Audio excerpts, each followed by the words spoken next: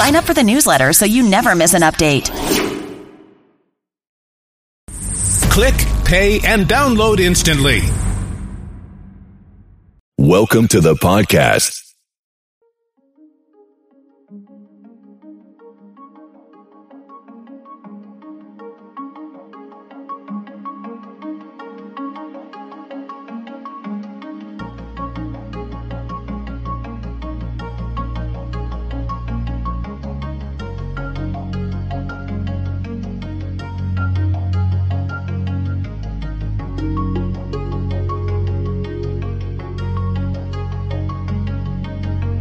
We can get better at celebrating the effort, celebrating the lesson in a failure or a mistake.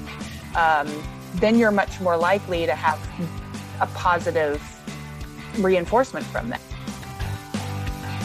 Hello, friends. You are listening to the All Things Good For You podcast. I'm your host, Brian Bowen, founder of Integrative Health, Inc. And I'm Amy Christensen, your co-host and creator of Amy Christensen Health and Wellness Coaching. Join us as we explore the world of health and wellness and all things that make you feel good. From ancient traditions to modern advancements and technologies that give you the tools for a life well lived. What new paths might you discover on your health and wellness journey? Tune in each week as we deep dive into a variety of concepts and hear from other fun, passionate health and wellness experts on their experiences and philosophies. And remember, stay open-minded and integrated. Hello, hello. Good morning, good morning. Good morning today. Great. I woke up, so that's a good thing. Hey, winning. Yeah, winning already. I'm looking forward to a nice weekend, and as always, enjoy our morning conversations. So, I just got back from Florida. You're getting ready to go on a vacation to a beach yourself. So, I mean, we've got lots of good things happening between the two of us. Yeah, I would love to go to the beach where you went. I'm super excited to go see my family and hang out with them. But that beach that you went to looks spectacular. So I need to jump down there sometime. Yeah. Well, the whole reason I went there was to, other than a quick vacation, but I'm scoping out my health retreats that will be happening next year. Oh, I'm excited. I'm going to come to your first one. Oh, that would be so fun. If you'll allow me to. Only you. And four other women. Blacklisted. Can you bring your wife with you? Is it a women's only retreat? Not necessarily. I just primarily end up working mostly with women. And I find that women are more likely to do a week-long escape where they really shut everything out and focus on kind of resetting their metabolism, resetting their mindset. But hey, if men are up for it, I'm not going to say no. I think they are. I just think that opening that door and connecting to it in a way that connects with them. You know what I mean? I'm totally open to all that stuff. And I hope that somebody who is listening here is well, I'm open to it too. And I want to go too. Yeah. So, hey, men, if you want to do a week-long retreat, if you want to join in a retreats, whether it's Florida, Colorado, and then I'm looking at one in Tulum, Mexico as well. Oh, there you go. I'll hold out for that. That'll be fun. That's going to be a good one. So, What website do you go to find that in the future? In the future, I'm in a remake of my website right now. So it's just amychristiansen.com. But right now, it's just a simple little page because I'm redoing the whole formatting of everything. So I'll put it on Integrative Health too. So whoever's listening, integrativehealthinc.com, check it out. It'll be up there soon. Well, I want to kick off, if you don't mind. This podcast is about celebrating your wins. And I would like just to say and kick this off by celebrating you and celebrating us on All Things Good For You for making and always committing to the time to put this together and looking back at the process that we've been through to do it and looking forward to the future, and also celebrate all of our listeners and everybody who's committed their time to taking that little bit of extra effort and implementing this into their lives. So I thank you, Amy, and I thank you, everybody else, and congratulations. Brian Bowen, good job. Thank you. It's important to say our first and last name occasionally, from what I understand. Yes, Amy Christensen, it is. Good job, Amy Christensen. Good job, Amy Christensen. You have a list of, you're going to go through the list of all of our listeners. Okay, ready, go. Yeah, so, and go. No, just kidding. No, it's so great. What a fun little thing that we just, like, I think you literally said this to me running down the hall between clients, and at one point you're like, hey, we should do a podcast, and you're like, oh, hey, yeah, okay, that sounds great, let's do it. Ta-da, here we are. This is fun, and I'm excited to like where it's going to go, and having some more guests coming on. But yeah, celebrating our wins. Why do we want to do this? Well, I just want to say I'm super, super, super passionate about this, and to be honest with you, this has been a big roadblock in my life. And by doing some coaching with a personal development coach and reading and just, really stepping back and thinking about things, this has been a big lack of awareness, I guess, on my part, where I have not done this in a very long time. So really about a year and a half ago, maybe going on 2 years ago, this was more of a breakthrough for me. And so it's been very important, and I've been incorporating this into my life. And I got to tell you, it's really helped with some of the self-sabotage that have had in my head sometimes, or some, negative talk. And it really kind of empowers me and keeps me going as an owner of a company and a boss. It's not often that you get told, good job. Oh. And I don't mean it in like that way, but it's true. So now I am kind of ridiculous about doing it. I have dances and I have for certain things. I'll go through my list later because I would like to share some of the funny little examples with everybody, but we can do that later. But it is very, very important to me. And it should be, even though I think that a lot of people have maybe know this, I challenge everybody to take the knowing and, oh yeah, I know about this, I know it's important. I challenge you to take that voice and take it from knowing into true action. Yeah. Okay. Start being and doing the things. And absolutely, it's hard. Like, we know a lot of our things. Like, we were just talking about this, how it's nice to reflect on as we're doing podcasts. We kind of take it in our own homework too, and say, oh yeah, I need to reflect on some of that again. And it's easy because we are designed, our human basic design is to look at the next process and look for problems or check for negativity or push yourself. And I think we come from an age group too, where we were being challenged to do better by kind of pointing out the negative. I always think of that show that was out for a little while. That was like a drill sergeant guy. I didn't really watch it, but he yelled at his people and said, "What's your major malfunction, maggot?" Oh, God. I was just like, wow. I mean, yeah. I mean, it was like a show, and that's what he did. But yeah, you know what I mean? It's like, there are some times where maybe some harsh talk is necessary, but I think we get on that a lot, and we can become trapped in that negativity. And we're now seeing how actually kind of a balancing out of celebrating your wins is also necessary. I think with today's world, where we have so much negative and have so much comparison, it's more important to celebrate those wins and to have those little moments of gratitude and, looking back and seeing what you've done well. There's a study, of course, how I love our studies, but it was a pretty big study. I mean, it was like 12,000 diary entries from 238 employees across 7 different companies. So it was pretty decent size. And they found that capturing their small wins each day and kind of looking back at those wins as a group or as from an employee to a team environment, it enhanced their motivation. Just simply recording the processes, right? It helps kind of boost their awareness and their self-confidence. And so even corporations and companies as a whole are looking at how that really helps develop better participation and output and performance at work. So obviously, if it works for a large group of people, I think it works for us in our daily lives as well. Absolutely. And just to tie a quote in there, because we got to always have a quote with your study. I love it because I love the balance. Is the more you praise and celebrate your life, the more there is in life to celebrate. Quoted by Oprah Winfrey. So again, like with that company, the more celebration and praise there is, that creates its own momentum, and the more there is to celebrate, and the more that trickles down. Yeah. How much do we want to get into the wins every day? Yeah. the trickle down, there's so many different levels. I think I talked about how for me, celebrating has helped deactivate, if you will, some of that other self-talk maybe, and maybe it's smaller words like, God, I wish I'm not where I want to be, or I'm not where, it's that kind of pushing forward. But, it does, like you said, with the dopamine, it activates the reward center of the brain, which releases dopamine. It prevents you from falling into those mindful negative talks that I mentioned.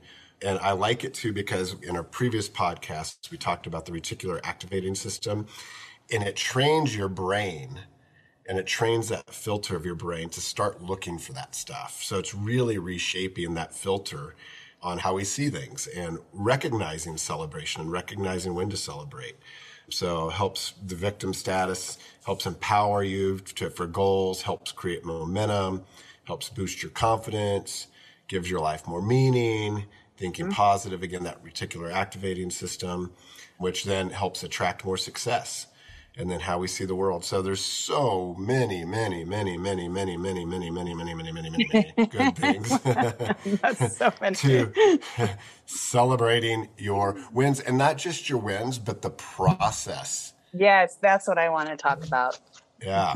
So you go. Let's go. Well, Let's do this. not to cut you off, but I'm glad you're bringing that up, because I'm not a supporter of everybody gets a trophy for playing. I think we should be okay with not winning, right? But just the fact that you showed up and did your best and tried hard and you learned from something, I think is a win in and of itself. I think we've learned possibly from some examples of previous generation of activities that maybe everybody winning all the time. Yeah, you know what I'm referring to. Like everybody gets a trophy, but you need to celebrate the losses as well. So you're learning from something. And we can tie that into the dopamine process of when you make an error and you mess up, the brain recognizes this as something is quote unquote wrong. I think that's a different terminology. I think the brain isn't looking at something wrong. I think the brain is looking at like, hey, this is different than I expected.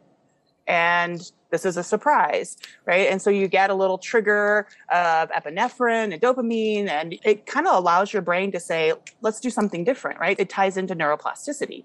If you mess up, we learn from that, and we have to kind of change our process. I've mentioned this before in a different podcast of like children who are taught to not quote unquote win or get it right. They learn from the process of failing or messing up as a win. Like, let's take this information and look at this and see how I can do this differently. Like, this is good. I'm learning from this. If we would just be able to do that more as adults, I think we're going to see a lot more quote unquote wins, even from our failures, right? Yeah, as a parent, I just think it's just interesting with kids, like we celebrate everything they do. And again, it's the process. I mean, from the time that they start to walk, I mean, it's like, well, you're kind of supposed to do that. So really, I mean, if you look at it, like we celebrate every little thing, right? And the process, and which is amazing. And the kids, like when they fall down or whatever, they get up and like clap and smile and celebrate themselves. And my middle daughter's a soccer player. And so, not only are you cheering and celebrating the offense when they're doing something good, but you're celebrating the defense too. And you're celebrating a good pass, right? Even though it's not a goal, it's like, good pass, that was awesome. Of course, you always have the off parent that's like doing the opposite to the people. But my point is, sometimes celebrating, like you said, that's not a win, but it's a defensive maneuver in a way that helps something that maybe didn't happen that could have been a bad thing, or just the process of going through it. Like I celebrate, when I go to the gym, I actually celebrate just showing up in the parking lot. Like the fact that I made it to the parking lot, I start my celebration there because I know I'm going to get a good workout in. It's just showing up to the parking lot. Exactly. And you know what? On that note, like that's a big point in Atomic Habits where he points out that, I think it was Atomic Habits, where the guy who just wants to lose a little bit of weight, well, he has quite a bit of weight to lose and he's pretty intimidated. But what he did was just set a small goal of just like, I'm just going to walk in and stand in the gym. I'm just going to show up for 5 minutes. And he didn't do anything. He just walked in and showed up, stood in the gym for 5 minutes. And then the next time he like progressed to 10 minutes and he just like took small little steps. But not to say that that's a win, but somehow it does register in your brain as, well, I accomplished that. That's a habit I can create. And look, I did this. It wasn't intimidating and this isn't scary and I don't need to avoid it. And I think that there's definitely a chemical reaction that ties into that. Absolutely. Because, I can do this. Yeah. It's a reward. Again, that reticular activating system, once it hits that reward center and that the brain starts to recognize that, the filters change. Yeah. And it's an achievable goal. But I think that it's amazing. I mean, to start identifying things that you might not consider wins or when you should celebrate. So let's throw out some examples just because I think it's good. I actually want to celebrate a client of mine who just got an award for a medium-sized quilt she made. And so that's an awesome thing. It's her passion to do quilting. And, for some people, like, it might not be a big a thing, but like when you're passionate about something and you put your time and you put your energy into creating this thing and other people celebrate it, getting that reward is an amazing thing. So cheers to you. You did an amazing job and that's awesome. Good job. And it is like artwork for sure. Oh God. I can't imagine being that patient. Yeah, I can't either. So whether it is something like that or whether it is showing up to the parking lot, for an example, did a spin class the other day at my house. And when you do it by yourself, sometimes it can be a little more challenging, but I got my girl Sharika on Apple Fitness and she cheers me on. And so I got up and did it. And then after I did it, I have like a little front hug that I did. And since we've been talking about this podcast, I've changed and went in more depth with some of my celebrations. So I was like, good job, Brian Bowen, you did it. I know it was hard to get up here and do that spin class, but blah, blah, blah. Or after yesterday of working with patients, just to reach around and give myself a pat on the back and go, I tried my hardest today and I put it all out there and good job. And, so there's many different ways to celebrate. I have like a little happy dance for when I sell a certain product. I have, some like the Macarena. Do you like the Macarena dance? I'll do it right now. It's a clap, clap, 2 finger points up, and then a cheers, hands above your head. That is so organized. and then I go woo. I go woo because it's through a WooCommerce app, so it's woo. I love it. You are just such a positive person. But I mean, that's just a perfect example. It's like not everybody is as positive as we are and not as positive as you are. But even with that, we have to make it an effort. We have to kind of stop. I had to stop recently. I'm getting ready to take on a new venture and put a big investment into something that's a lot for me. And I kind of started going down that fear base of, oh my gosh, how's this gonna? And then I started like, just kind of all the critiquing and the criticizing. And then I had to stop and go, whoa. Like, wait a second. And, I call my, the amygdala, I call it Amy G, that fear center that starts kicking in. And I just was like, Amy G, no, like you got to stop. Like, look at everything that I have overcome and accomplished. Like I've had some pretty big challenges in the last year and I have done some extremely hard work and time investment. And I've made some huge accomplishments in the last year. And it's so easy to stop, not thinking and reflecting on that. And so I did. I call her Amy G and I had to call her out, say, stop it. You're not going to do that. Look at where you are. Look at what you've done. And even though we're not always celebrating at the moment, looking back and celebrating and looking at what you really have accomplished and what you really have achieved and stopping with comparisonitis, right? Like we can't look at where Joe down the road is because we don't know, first of all, the whole story, and we don't know the motivation and that kind of thing. Like with social media and things like that today, it's so easy to look at how people are winning online or whatnot. And we don't know their whole story. You've got to look at where you are and where you're going and what you've accomplished to keep that positive winning, releasing or whatever of chemicals in your body to say, this is what I'm doing. This is where I'm going. Hey guys, it's Brian.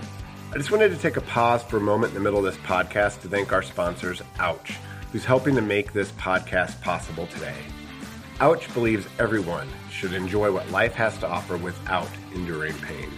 They are a pain relief company. Listen guys, I use their products a lot. Their proprietary herbal formula is built on top of a 2,000-year-old formula, giving it time-tested, effective results. And I'm going to listen to that any day of the week. The combination of that with the founder having over 22 years of actual hands-on experience treating patients for musculoskeletal pain makes Ouch a very special company. Ouch is made with the highest quality of certified herbs and CBD from organic hemp oil. Their ingredients are extracted with the utmost integrity to ensure the healing properties remain pure and concentrated to promote natural muscle pain relief and other benefits. I got to tell you, I appreciate that so much as a consumer. I want to know what I'm getting is exactly what's being sold to me. So they take it a step further. They have a certificate of analysis for all their ingredients before it goes into production and after production to ensure that you're getting what you're paying for. Listen here, guys, don't settle for a lesser version of your best self today when you can feel your best today. Check out ouch.shop, that's spelled OUTCH.shop, for a full line of their products. They're an amazing company. I use their products on a daily basis, so check them out. Well, I'm very proud of you, and good job for putting Amy G in check. Amy G, she's just, woo. Again, that's a win, and celebrate that, right? Yeah, that's right. So it's nice to have that, yeah. Yeah, no, to have that awareness and to be able to hear it or feel it, understand it, and do something about it. That's awesome. Yep. So good job. Yeah. And I think that we need to not wait for other people to celebrate us or to celebrate the things you do. Start celebrating yourselves and the things you do.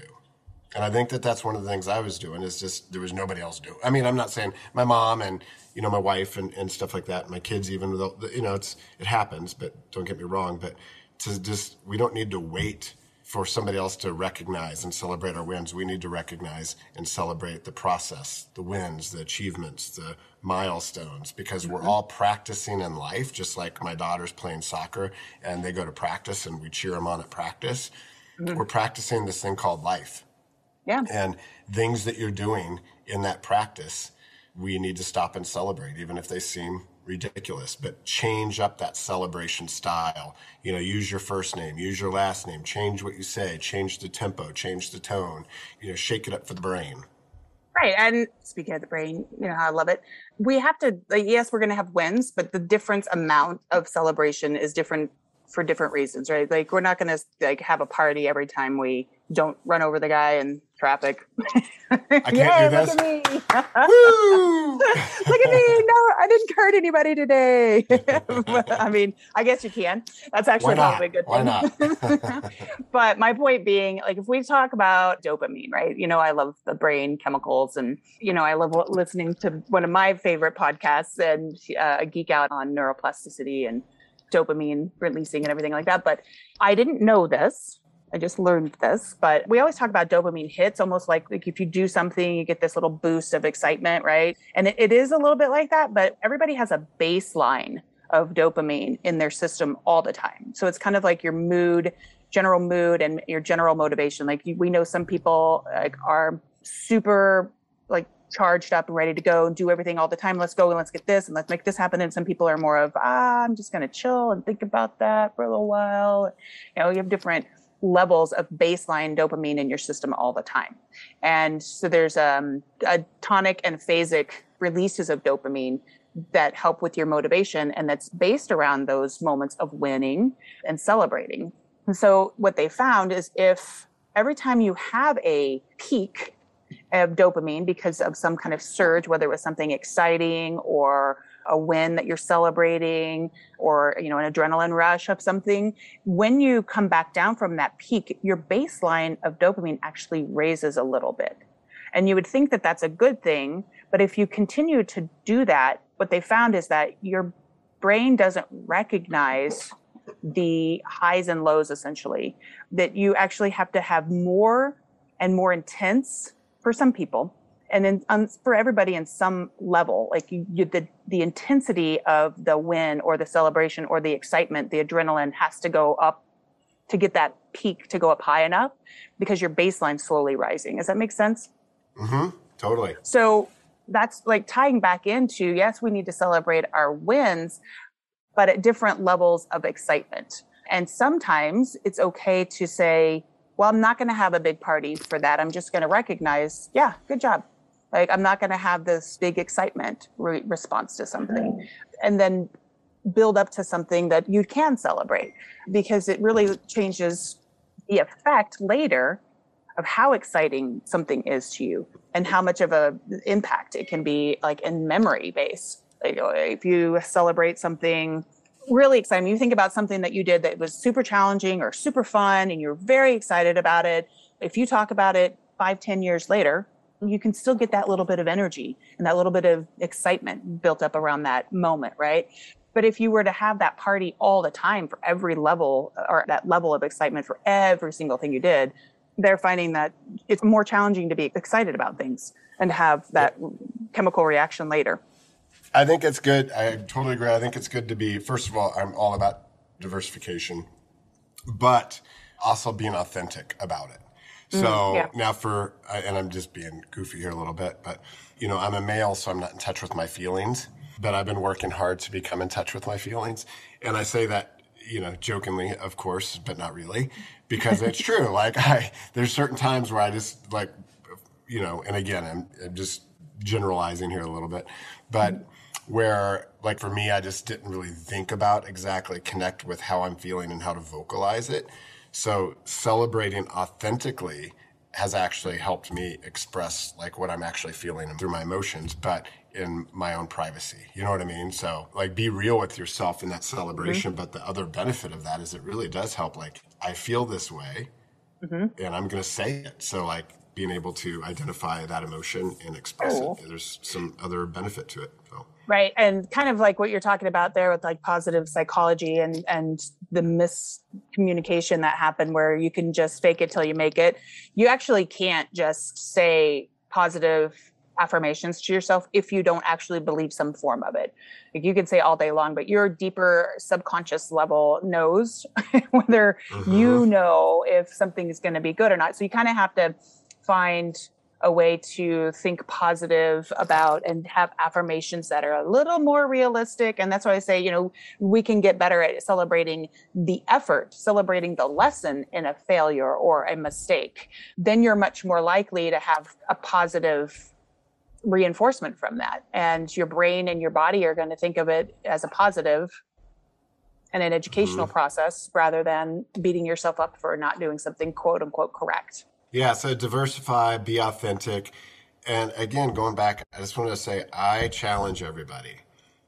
Some things we talk about, it's when we read a book or we listen to a podcast, we might know it.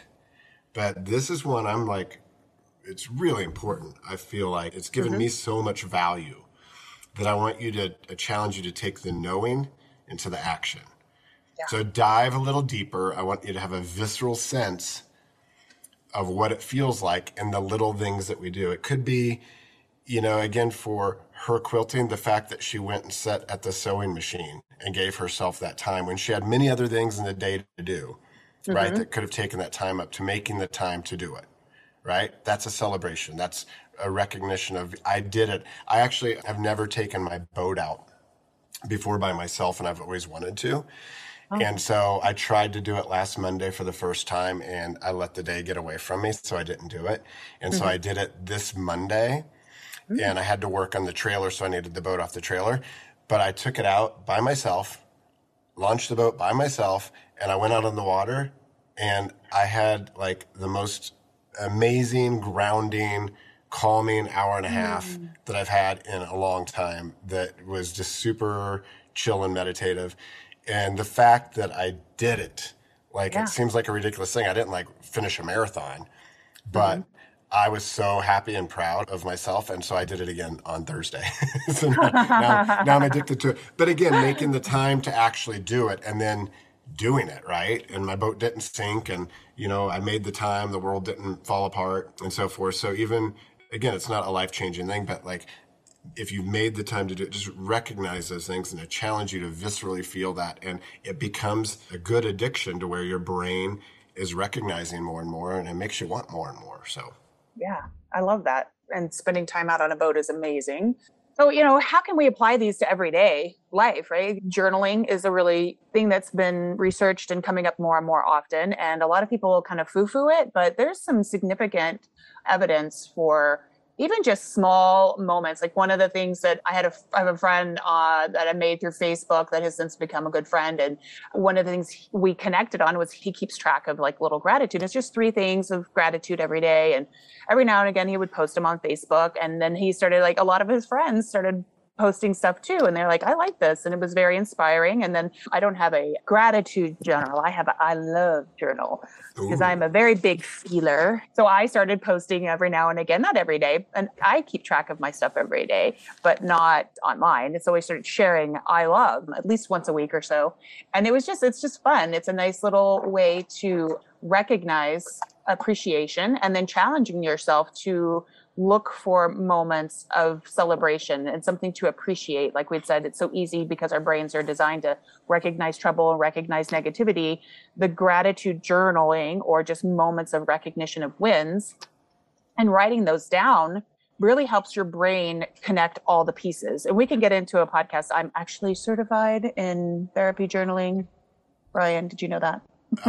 You know what? I just learned that, and I think that's amazing that you are certified in that. And I think we should have a podcast about journaling. I think that there's a lot more to that than what meets the eye. And I am not going to lie. I am terrible at journaling. I have a journal that my kids got me about being a dad. I have a journal about, I have like this little control center on my computer where I'm good at putting things down, and it's more like a virtual sticky note of journals. But to sit down and write it in a book, I know how important it is, and I'm not awesome at that. So I would love to have a podcast about that. Yeah. There's a lot of good science behind it, and there's some practice about it. You know, I am a certification junkie, but I definitely spent some time on that one, and I feel like it's important.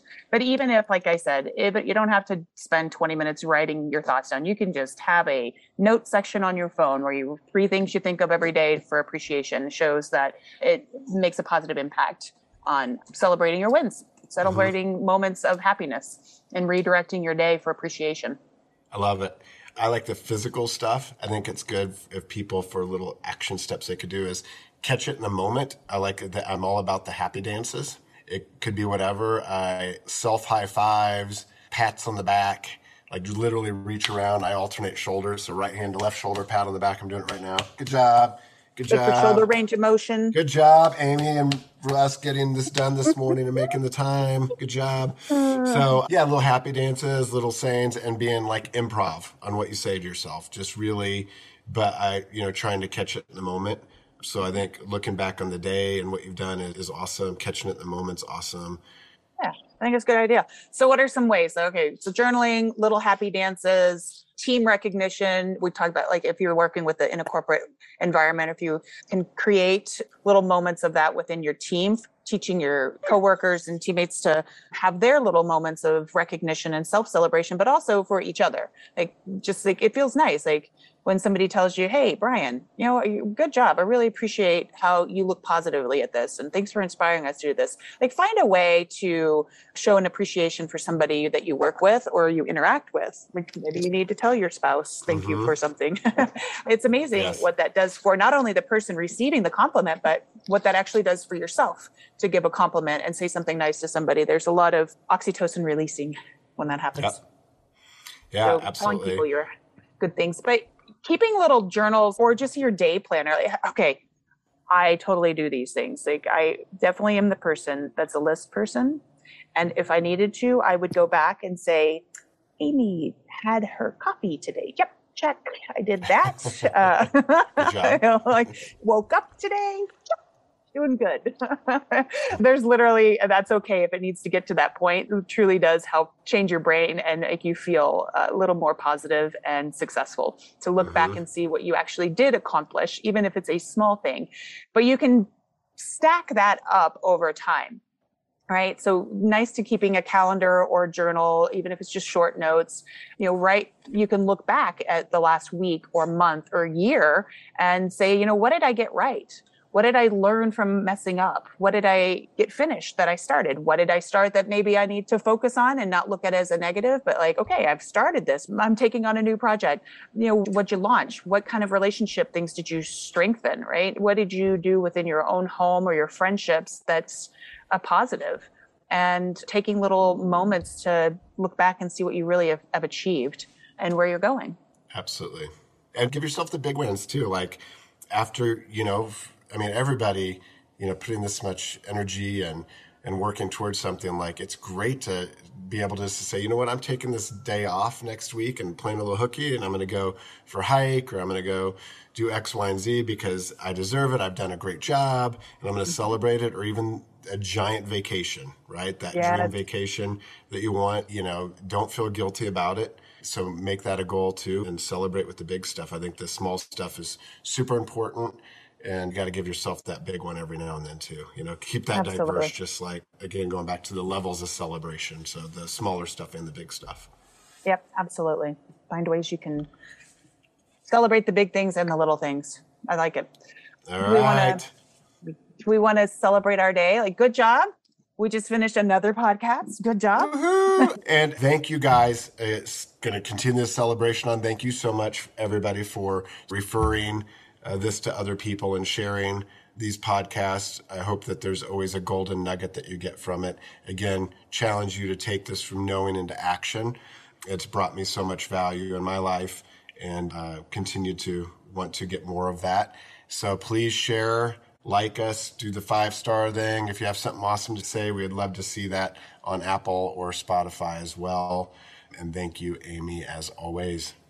Yeah, thank you. As always, I always enjoy our day. Honestly, getting up and doing these and then having the rest of the day is always more positive. And, I already feel like we've got a successful day. So thank you. All right. Thank you. Have an amazing day. Your win. Okay. You too. Everybody have a wonderful time, have a wonderful day. And like you said, give us some feedback. Jump on our, hey, don't we have a link for our podcast on your page on the website for Integrative Health? Yes. There's a page, Integrative, Integrative, healthinc.com. There's a link to the podcast up there. There's also they'll be downloaded on that webpage too. So for people who are technically not as into podcast apps and stuff like that, they'll be available there. And then we should have our page for this podcast up here shortly too. So stay tuned. Go there to find out more good things. We're going to be expanding a little bit on some side trailers and ideas and suggestions from our listeners, and just supplying a little more information. And then like when we make recommendations or like the exercises and links and things will all be contained there. And that way they won't get lost and you don't have to search for them. So join us over there, integrativehealthinc.com. I love it. Thank you. All right. Thanks, Brian. I'll talk to you later. Bye. Bye. Hey, friends. Thank you for tuning in to the All Things Good For You podcast.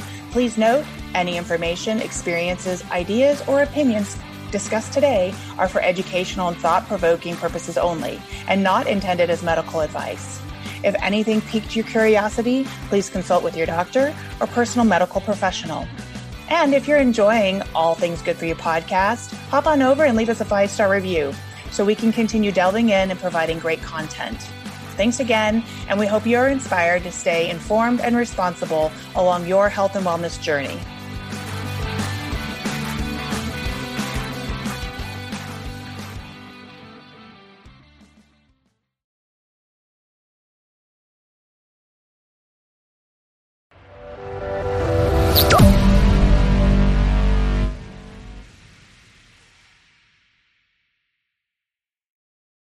Download our app in iTunes and the Google Play Store.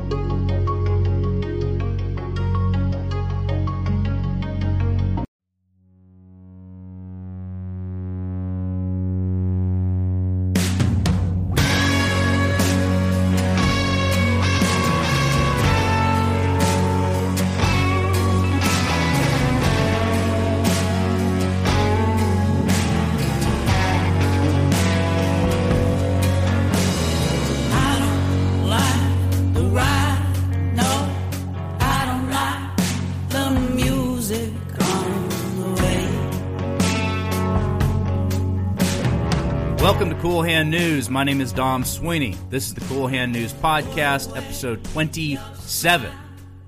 It is Saturday, October 16th, year of our Lord 2021. And some of you may have noticed that we missed an episode yesterday.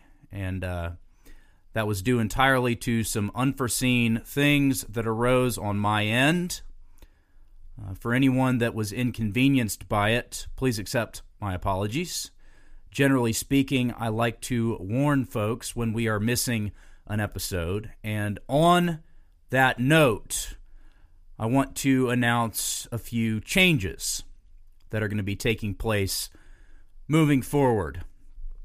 And these changes came about as a result of a conversation I had with my lovely wife, who means more to me than anything else in the world, including this podcast.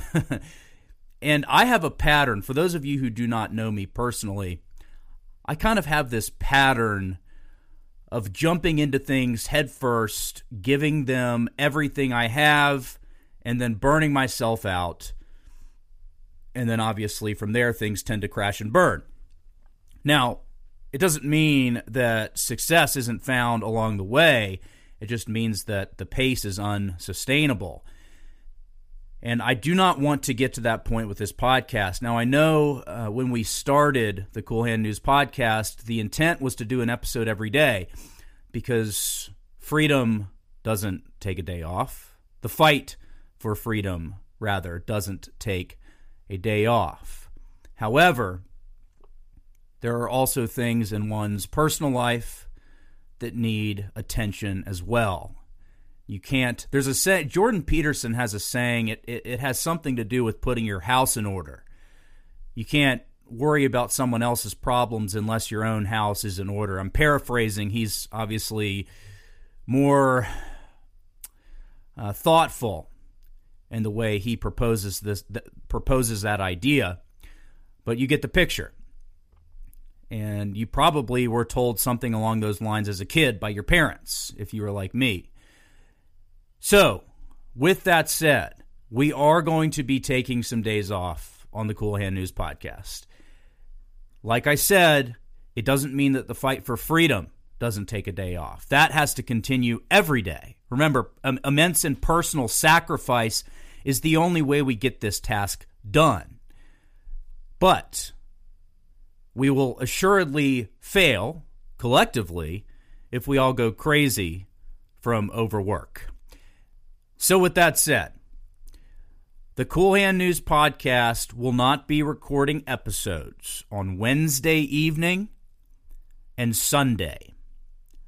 2 days. We will continue doing so on Saturday, and we will continue doing so throughout the rest of the week. But Wednesdays will be a day off, and Sundays will be a day off, which could change.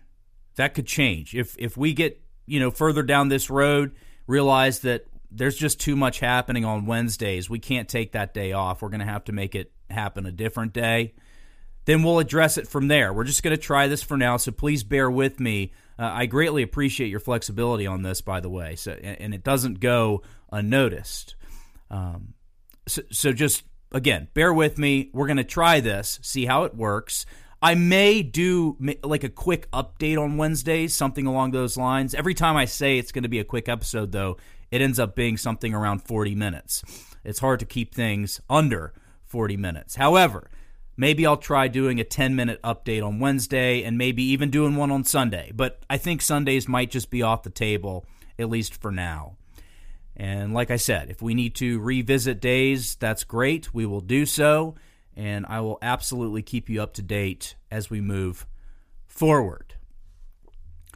So, what happened while we were away? Very important. Very important, my friends. What happened while we were away yesterday? Well, a couple of things took place that I feel need some attention, shall we say. And of course, the first thing on the list involves King Biden. Now, King Biden, for those of you who do not know, is the King of the United States of America.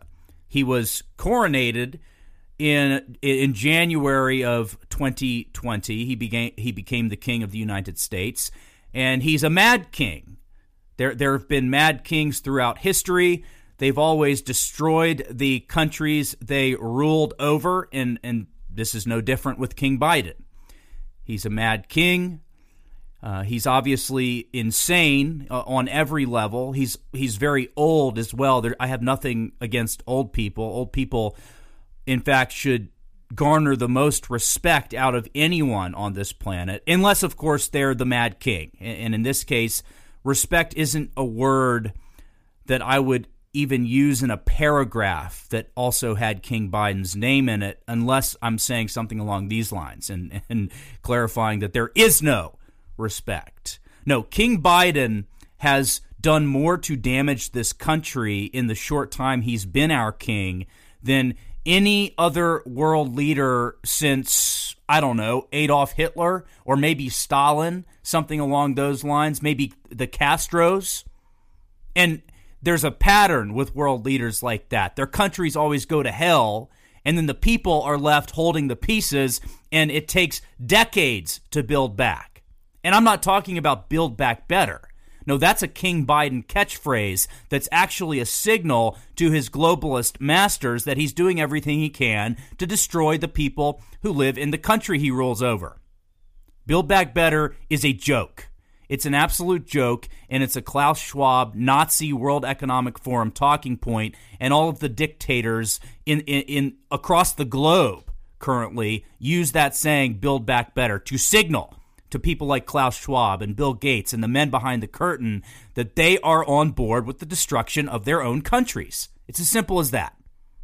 Nothing else really needs to be said about it. It's an Agenda 2030, Klaus Schwab World Economic Forum talking point, and anytime you see it, you can bank on the fact that it's just a code. It's just a code for destroy the country, that whatever leader is talking in front of that sign that says Build Back Better on it, whatever leader is doing so, you can bet they're signaling to these guys that they are fully on board. And part of the Build Back Better agenda of King Biden specifically is vaccinating the entire country. It's something we've covered over and over again here at Cool Hand News. And the prized possession for these satanic weirdos is always the kids. It's why they go after kids so hard in school. It's why they go after with the transgender nonsense and the LGBTQ garbage that they teach these kids, like Lawn Boy. Remember, we talked about Lawn Boy the other day, the book in which 2 fourth graders are having sexual interactions in the bushes behind a church. That's got Satan written all over it. Pardon me for being churchy, my friends, but there's really no other explanation for it as far as I'm concerned. Satanic! That's what we're dealing with.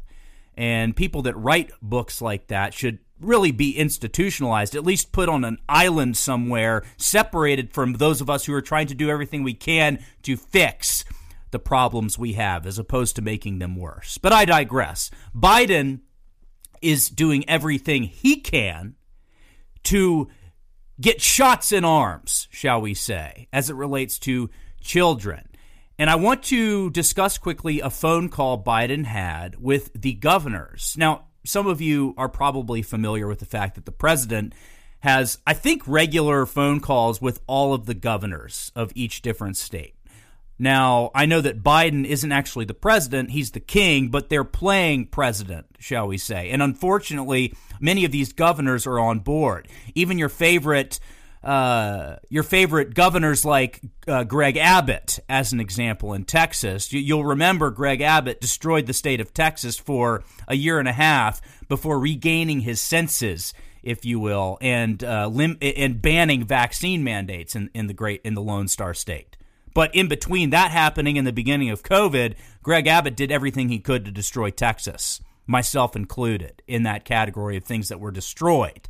So I have no love for Greg Abbott. In my opinion, he's a squishy Trojan horse, if you will, a Trojan horse. But regardless, the king, in this instance, he has a phone call with the governors, his governors. They communicate on I guess it's a Zoom call, or maybe it's one of those red phones they have at the White House. Who knows?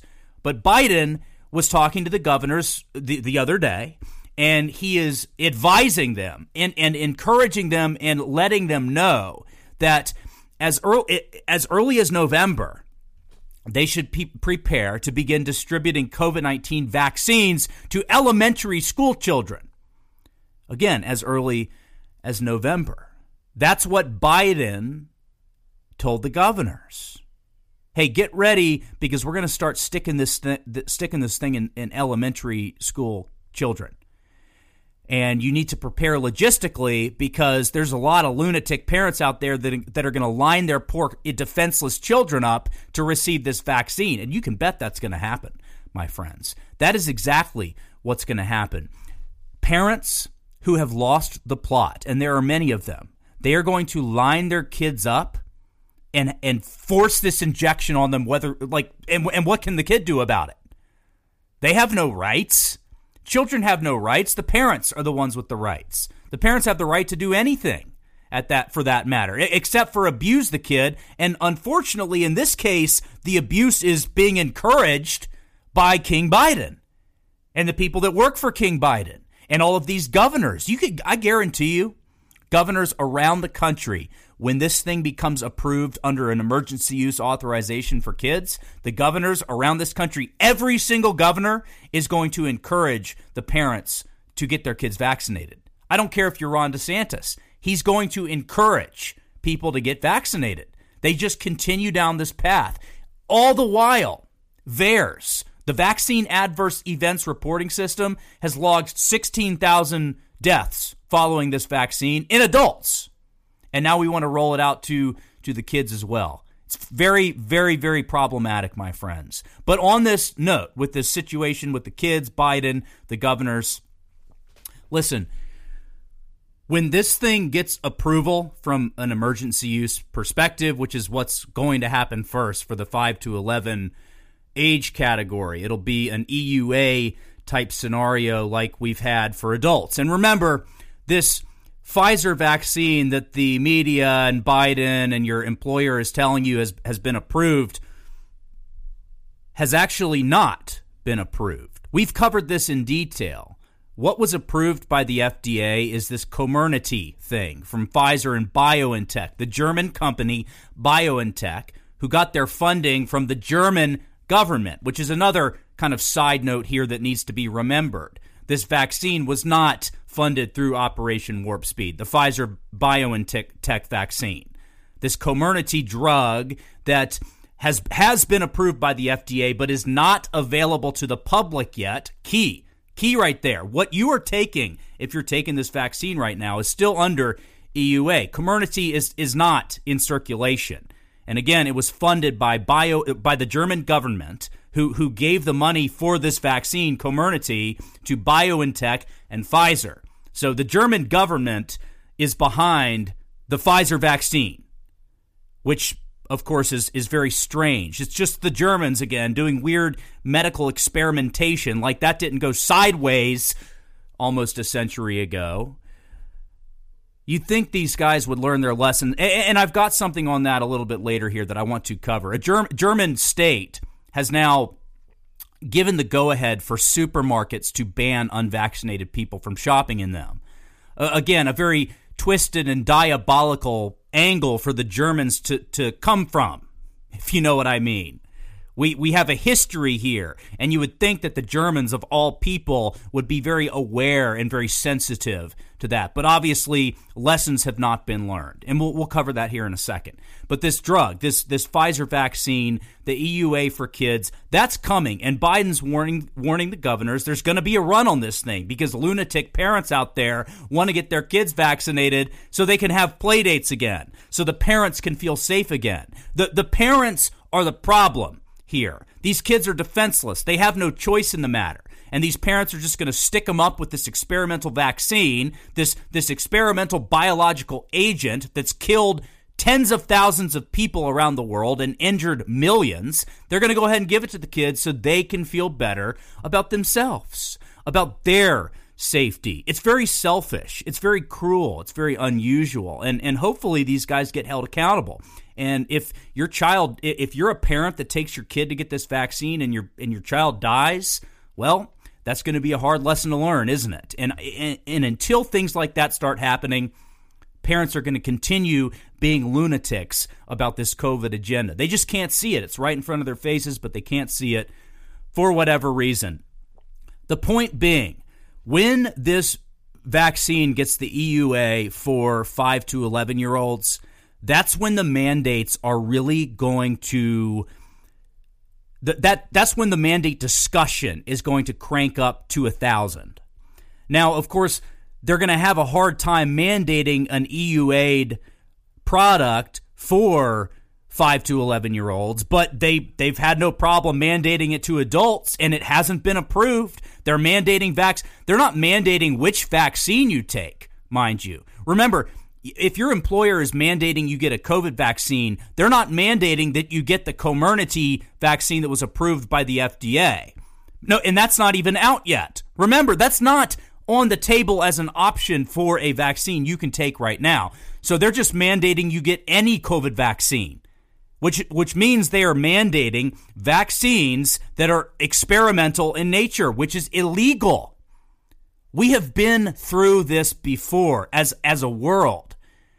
Never forget Nazi Germany and the medical experimentation they did on prisoners in these camps. That's essentially what's taking place now with these vaccines, because again, your employer is not mandating you get an FDA-approved COVID vaccine. They're just mandating you get one in general, which means you have legal recourse. And whether or not your employer fires you is inconsequential as it relates to this, because the legal system will come around. It's going to come around when the writing is on the wall and the scales have been tipped, and we're getting there closer every day, which means you can't give up, which means freedom doesn't take a day off. So even if you're taking a day off from the Cool Hand News podcast, do something to further the cause, so to speak. I know I will be on the days that I'm not recording these episodes, Wednesday and Sunday, like we covered earlier. Regardless, this thing has not been approved, and your employer is not... They are not being specific, shall we say, about which vaccine you get. It can be any of them, but they're still mandating it. So when it comes to these kids, you can bet that some of these lunatic school districts across the country that are already destroying children's fallible minds, or maybe fallible is not the right word, their minds are easily manipulated because they are young. They're impressionable children, and we're filling their heads with this CRT and the race-based education and the transgender crap and the LGBTQ stuff that's doing nothing but confusing these kids and making them little Democrat activists in the making. That's, of course, the goal. It always has been with public education. Why are all the people in public education Democrats? Why is that? Why is that how the cookies crumbled, so to speak? It's very interesting. Another topic for another day. However, be prepared for a new round of mandate nonsense as soon as this thing gets approved for children. Schools are going to mandate that kids get this vaccine. It's just going to happen. I'm sorry to be the one that has to tell you that, but it's going to happen, and you have to be prepared, especially if you have kids in one of these public schools. Be prepared for that fight, because it's coming to your door. There is no escaping what's happening in this country right now. If you're somebody that's just trying to sit on the sidelines, it's not going to work. It's going to come for you. So you might as well jump in with both feet now and get prepared, because that, at least that way, when it hits you in the face, it doesn't knock you down. You can stand there and take it, turn your head back around and say, okay, let's get it done. That's the mindset. So when they start coming for the kids, which they're about to do, my friends, that's on the table. It's about to happen. When they start coming, just be prepared for that fight and be prepared to stand your ground. And if you have to take your kids out of school, like I've said over and over and over again, that's just what you have to do. Will it be hard? Of course it will be. We've discussed that in detail, but there are resources. But there are resources for you should you choose to do that. Make Americans Free Again. I've mentioned them over and over and over again. Get in touch with those guys. It's a woman named Pam Popper. She has done an outstanding job setting up this grassroots, this self-sufficient grassroots organization ran entirely by parents who are trying to shield their kids from the madness taking place. It's a great organization to get involved with.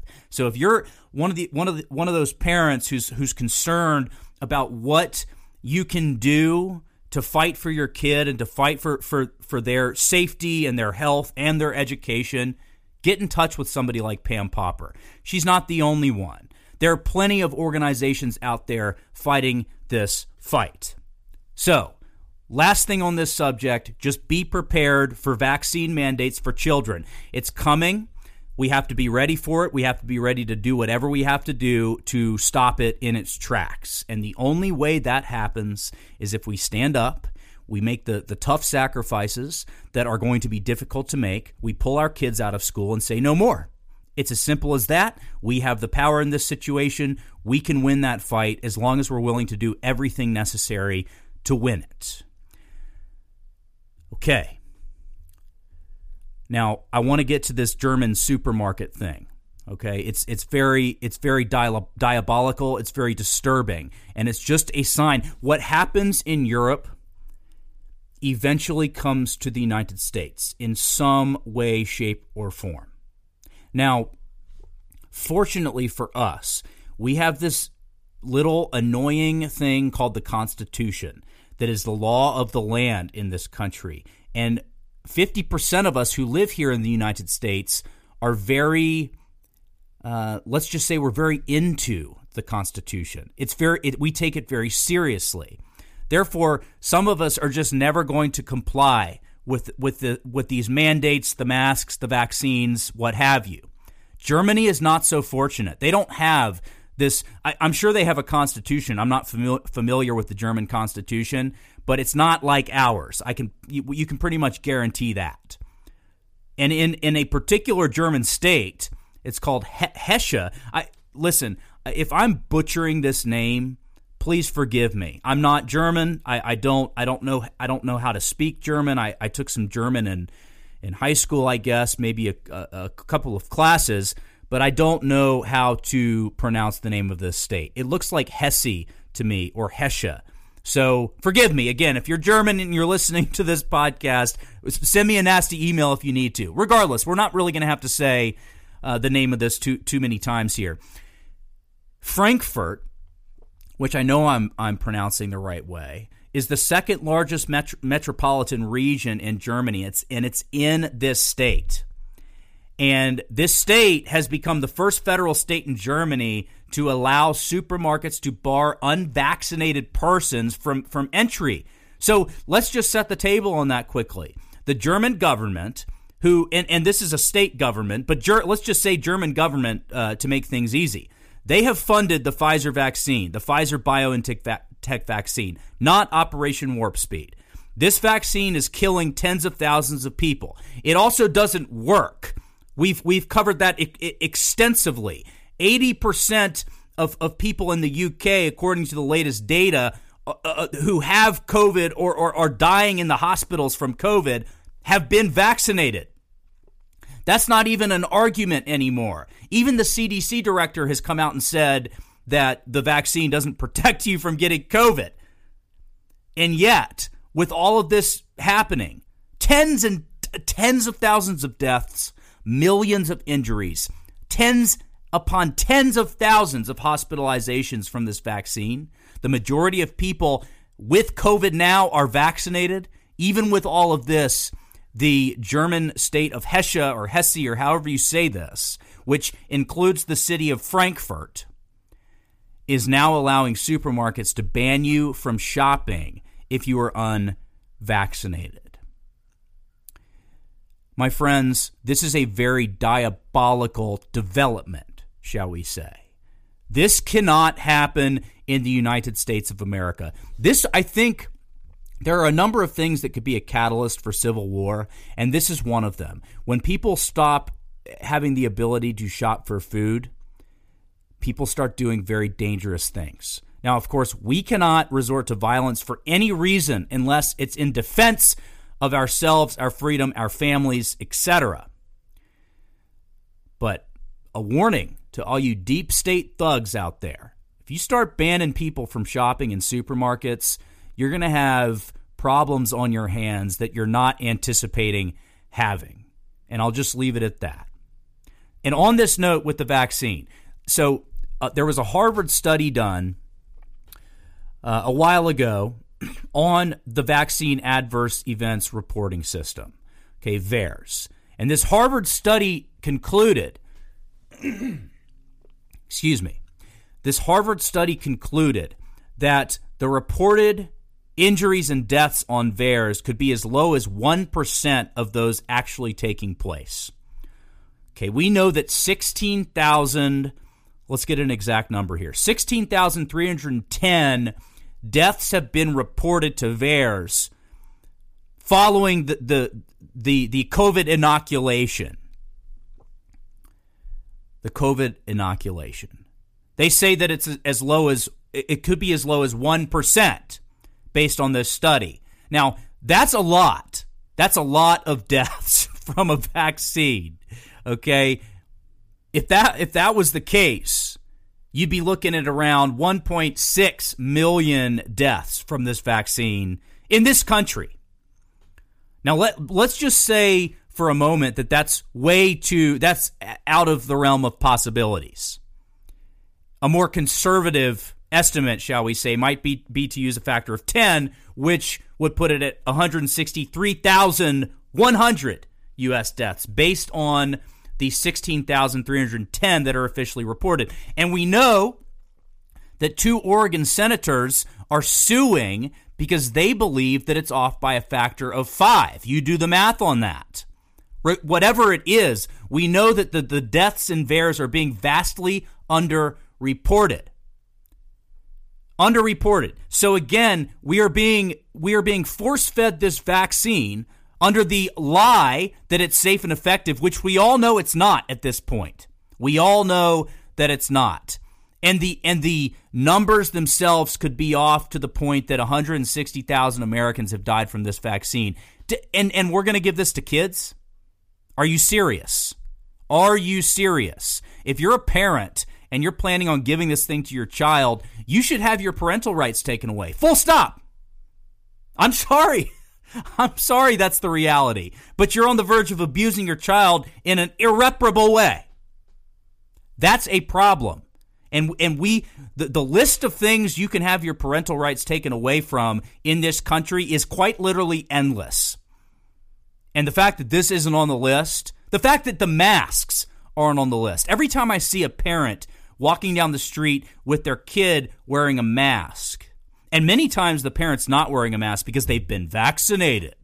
And you know they've been vaccinated because they're not wearing a mask and their kid has a mask on. And the reason that's the case is because their kid hasn't had the opportunity to get the vaccine because it's not approved for kids. Every time I see that scenario unfold, it really makes my blood boil. It makes me furious in ways that are difficult to describe. So, again, just my friends, when they come for the kids, which they're doing, and Biden is telling governors as early as November, when they come for the kids, be prepared, because it's going to be a fight, and it's going to be a fight we have to win. Now, why isn't the media reporting on VAERS? Why isn't Dan Bongino and Sean Hannity and take your pick of big-name conservative talkers, all who seem to work for Fox News for some reason? We know why they're not reporting on it, because Fox News takes money in sums that are grotesque to those of us who do not make a ton of money. They take money in those kinds of sums from vaccine manufacturers, from the pharmaceutical companies. So Fox News, Newsmax, these supposedly conservative outlets, they are doing you a disservice by not reporting on this stuff. They are doing everyone a disservice, which means that you are misinformed if you get your news from these outlets. Turn off Fox News. Turn off Newsmax. They are not doing their jobs. They are in on this whole thing. Anyone not reporting on VAERS right now, the fact that there's tens of thousands of deaths logged in VAERS right now, and we know based on a Harvard study that that's off by either a factor of it could be as low as 1%, and at the high conservative margin, it could be as low as 10% of the deaths. Okay, 10%, 1%, however you break that down, it's a lot more than what's actually reported in VAERS right now. So anyone not reporting on this absolute atrocity taking place is doing you a disservice and should be ignored on all things. They have lost the right to report on news by ignoring the biggest story of our generation. Period. Full stop. No story is bigger than the story in behemoth techno-fascist companies are creating products, and then in turn governments are forcing those products on their citizens, and then in turn from that point the products are killing people and maiming people, and now we want to give it to children. And Fox News and Newsmax is not reporting on this, and shame on them. Shame on the people that work there. You should not be taken seriously. Period. Full stop. Now, I want to get to one more thing. One more thing, folks. There's a guy. Let me just pull up this article. This is from Zero Hedge, one of my favorite. Actually, wait, let me retract that. It was originally authored by Paul Joseph Watson via Summit News, a fantastic website that if you are not checking in on, you're doing yourself a disservice. Instead of watching Newsmax, instead of watching Fox News, go to Summit News, where Paul Joseph Watson writes. He is a rock star, and he makes these fantastic videos, very short, very easy to watch, very educational, and you're going to get more information and more news from Paul Joseph Watson's 5-minute videos than you are from watching Fox News for a week. Period. That's how much more superior the reporting is by Paul Joseph Watson than the reporting over at Fox News or Newsmax. Those guys are in on this scam, my friends. End of story. They just are. Remember, never forget, in fact, the election. Fox News called the election in Arizona while votes were still coming in. And they did that on purpose. They did that to set the narrative. And then we all know what happened from there. The rest is history, shall we say. But Paul Joseph Watson reports that an expert who has worked on cybersecurity things, he's a cybersecurity expert, let's say. He's been cited by the New York Times, the Washington Post. He's one of these in-crowd guys with the media. He's a Democrat operative, shall we say. His name is Chris Vickery. And apparently he is posting on Twitter that hospitals should stop offering life-saving services to people who are unvaccinated. I'm going to read his tweet. It's going to really make you angry, but it's going to give you a little insight into just how deranged these lunatics have become, and it's going to further compound the fact that we as the free and liberated Americans need to separate ourselves from these people at all cost. If you live in New York or California or Washington State, as beautiful and as much as you love those places, as beautiful as they may be, they are beyond saving, my friends. And it's going to become vitally important as we move forward for us to come together. I see secession on the horizon, guys. I know that's a hard word for a lot of people, and I don't mean secession like the American Civil War 1.0. I mean soft secession, where we get to a point where we barely interact with what are increasingly becoming the enemy right before our eyes. People like Chris Vickery, who, let me get to this tweet and then I'll finish that thought. Chris Vickery says on Twitter, set a date now. After that date, no hospital services for the willingly unvaccinated. He goes on, seriously, pick a date now. Make it something like December 1st, 2021. Broadcast this fact widely. Then after the chosen date, anyone choosing to refuse the COVID-19 vaccine can deal with the consequences of that choice alone. He goes on. It has been long enough. Those people have had plenty of hesitation time and buffer space to check the science. There is no legitimate, well-reasoned, generally applicable argument to not get the vaccine. Hey, Chris Vickery, you absolute piece of scum. You complete Nazi, fascist, just, the words I want to use, my friends. We just laid out the reasons why no one should be getting this vaccine. And now thugs, Nazis like Chris Vickery want to give it to 5-year-olds. Unforgivable. These people need to be held accountable. And we're going to have to do that. And we're going to have to figure out how to do it. Is it a complete economic blockade? Is it shutting people like this out from society? Because in polite society, in a good society where morality is valued, people like Chris Vickery would be in a prison cell. Period. I'm so sick of people like Chris Vickery. He goes on, human society isn't a suicide pact. If you are too dumb to get the COVID vaccine, then you are not fit for continued life on Earth.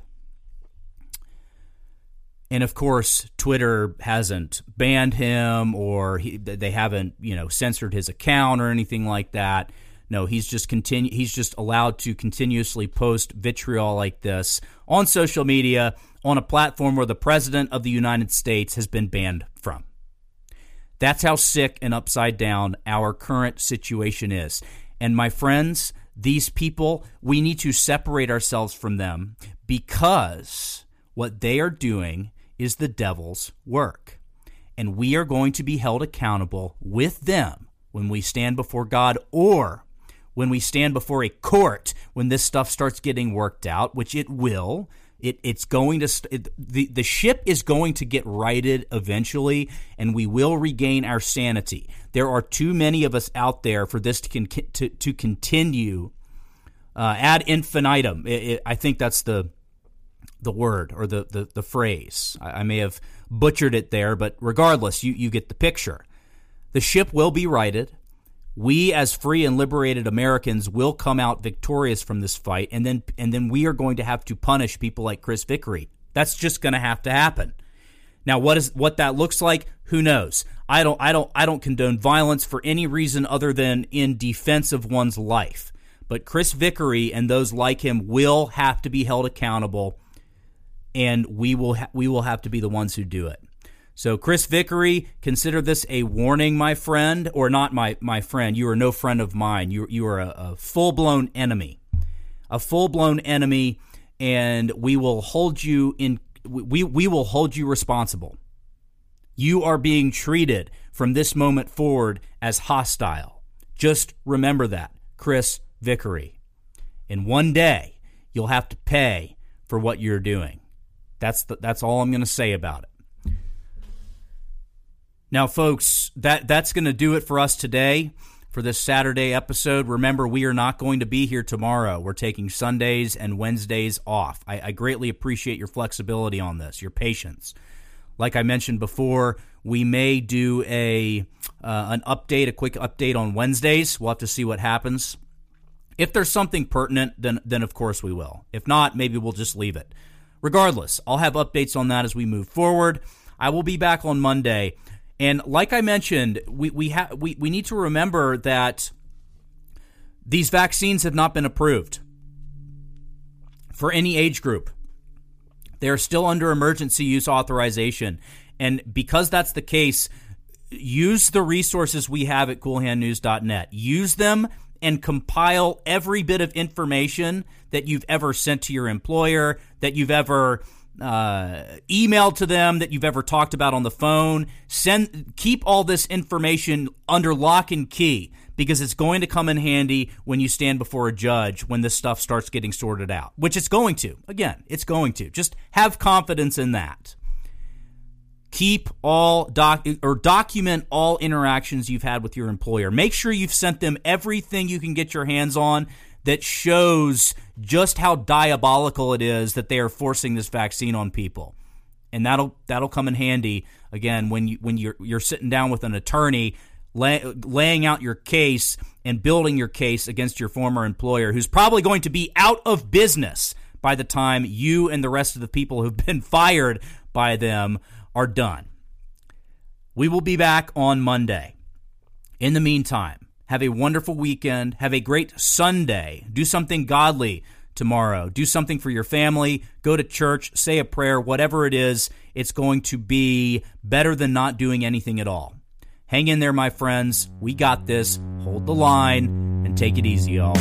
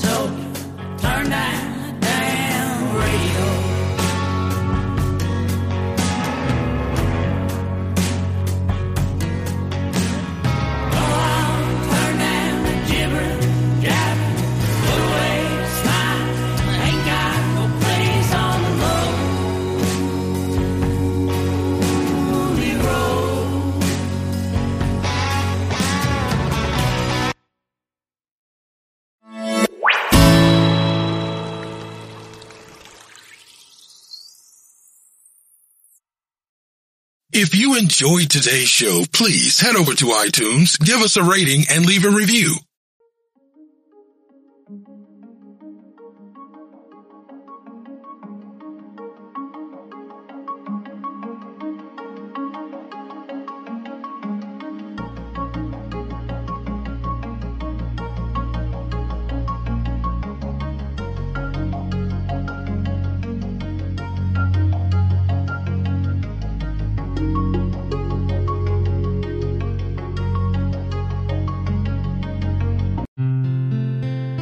JB Knowledge Podcast Network.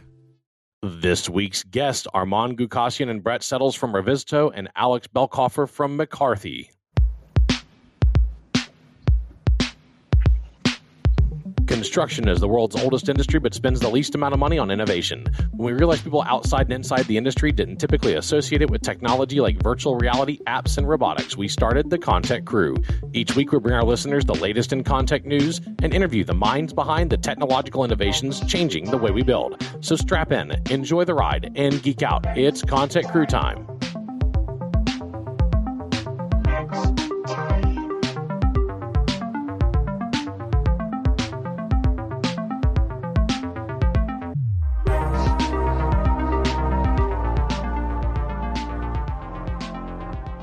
Man, oh man, it's a special week. It's a special week. But, I mean, yes, we have some amazing guests. I mean, really great guests this week. But if you know me, you know that it's a special week for a very special reason. Because of what happened last weekend with my Aggies. I just got to talk about it. We beat the hell out of Bama. Woo! If you didn't watch this game, you were, you know, one of the few who didn't, because 12.3 million people watched my Aggies beat down Bama, and it was glorious. It was glorious. I know golf clap is justified. It was glorious. Yeah, I'm gonna get a little of a clap, a little tight. You know what I'm upset about? We got Alex Belkoffer from he's from Ohio, and he's an Ohio State guy. That's right. And so he likes football. Just a little bit. What upset me is that we blew it so hard the previous 2 weeks against teams we should have won against, right? We blew it against Mississippi State. We blew it against Arkansas. First time in 9 years we lost to Arkansas. Then we go and we take down the big dog. And now we have to depend on Auburn taking down Alabama so we can go to the SEC championship. And Auburn's in the toilet right now. I mean, it's just, I don't know, man. Yeah. I don't know if it's going to happen, but it was a beautiful weekend for just athletics in general. I am a regent at Texas Southern University, and we beat Southern University out of my hometown of Baton Rouge. The Astros are, I'm a Texas guy. The Stros are going They're playing the Sox tonight. Like, there was all kinds of good stuff that happened, and most importantly, the Texas Longhorns lost, which was, absolutely required. So it was a big time. But we're not going to talk about football the rest of the show. I mean, I don't know. We can talk about it for just another second. I mean, Alex, what's going on with the Buckeyes, man? I mean, things are going great, man. Team's looking solid. Some big wins here recently. We're rolling. We recovered from the Oregon loss. We're moving forward. Yeah. We got some big games coming up. Yeah, the Pac is just garbage, right? I mean, they occasionally sneak a win in, but they just can't. They just can't pull their ish together as a conference. It's like a disjointed, disconnected deal. Now they've created this like axis of evil between the Pac and basically everybody but the SEC, because the SEC is bringing Oklahoma and Texas in. So the Pac's like, oh no, we gotta organize, or we're gonna lose control of college football, because the NCAA already lost control of college football. Yeah, well, man, I mean, you know how it is, James. I mean, if the Pac could play defense, they would They'd win. actually have chances to win games. Yeah, like the big ones. Yeah. The ones that matter. Yeah, they just aren't doing it. There's a lot of defense. I'll tell you what, the Big Ten is important for the SEC, because someone's got to rival it, and the Big Ten definitively does. I mean, and really, it's like Clemson should be in one or the other. They shouldn't be over there in the ACC. Yeah, like it should be. It's a weird deal. Right, it's a weird deal. Right, and actually play some real teams. Yeah, for a play change. some real teams. Jeez Louise, the Big 12 has just turned into a total joke now too. It's disturbing. So I've got with me Brett Settles and Armand Gukasian. Armand, does all this college football talk? I mean, Armand, you've been on the show before. Remind everybody where you're born and raised. I was born and raised in Armenia, capital of Armenia, Yerevan, and then moved to all the rest of the world. Yeah. Started in Moscow, in Switzerland, in the United States, and now I'm based in Switzerland. That's my home, Lausanne. Yeah, and yeah, so you're a globetrotter. You're an international man of mystery. I think it's what I've referred to you as before. I mean, you've been all over the world. You're building great things all over the world, but yeah, college football, it's got to seem a little silly. First, that we even call it football, because we don't use our feet. And secondly, like, we look at Wembley and these big soccer stadiums in Europe, and they're like smaller than our smallest college stadiums, and we kind of it's like a running joke in America about it. But we use them so little here, right? We spend like $1.6 billion on stadiums. We use like 8 games a year. This has got to seem a little silly to Europeans, right? I mean, it's a U.S. type, right? Like, everything should be big, more expensive, and and we're used to that. It's crazy because we built. I mean, obviously, it's good for the construction industry, because the amount of construction volume, it's billions and billions of dollars for stadiums. But now we're gonna have, if I'm not mistaken, 2026, right, or 2028. It's gonna be the World Championship Soccer in United States. Yeah. What was the year? I don't remember, 26 or 28. I don't remember. Yeah. But it's going to be, it's, I heard about it. I mean, I played soccer. So actually, I'm a soccer player. My mom is deep South woman. She goes, baby, you're not playing football. She goes, I don't want you getting your head all messed up. Because my deep South mom literally wouldn't let me play, because she was worried about concussions in the 80s and the 90s, which is like, was not on the radar at the time. Now it's all we think about is concussion protocol. I mean, like we went to Waco Surf Ranch, which was amazing, by the way, filled with Californians. And my daughter took a spill on the wakeboard, and the first thing they did was a concussion check when she got back in the boat. And I'm like, what a world we live in, where we actually care about this. Like, when I was a kid, it was like, are you conscious? Good, let's go. now it's like a 10-question set. It's a wild deal. And we also have Brett Settles. Brett, our listeners probably know you by now. It's so good to have you back on. Where are you joining us from today, Brett? I am joining from a town called Grafton, Illinois, which is about 40 miles north of downtown St. Louis. Nice. Yeah, the Cards they're not in the hunt, huh? Everyone picks on me about the Cardinals, but I'm not. You're not a Cards fan? I'm not a big. I like for the Cards to win, but I just don't follow baseball. I'm more of a hockey person. Yeah. And so, I follow Alex and Brett. Yep. Yeah. I follow the Blues. That's something that Alex and I don't agree on. But other than that, I like playing sports, but I don't really follow many of them. I play baseball, I play soccer, but I don't follow anything but hockey. Yeah, so I love violent sports, and so me and hockey are good friends. But I grew up in Louisiana, where we didn't even have an ice rink growing up. And so I think if I would have grown up somewhere where there was actually ice on the ground, like more than one day a year, like I would have actually loved it because I just love beating the tar out of people. I mean, every sport I went to, I picked the one position in that sport where I could legitimately beat the tar out of people. I played soccer. I played goalie my whole life. Goalie is the position where you have free reign to be as physical as you want to be, right? And if anybody's physical back with you, they get a flag, they get a card, they get a yellow card. You know, it's crazy. And then like when I played baseball, played catcher because you could just tear somebody up on the plate, right? I mean, absolutely. But all of this seems like just a tease compared to what hockey players get to do on a minute by minute basis. It's amazing. Well, it was really interesting when you were talking about concussions because all three of my kids play, as you can see from the youth symbols in the background. Yeah.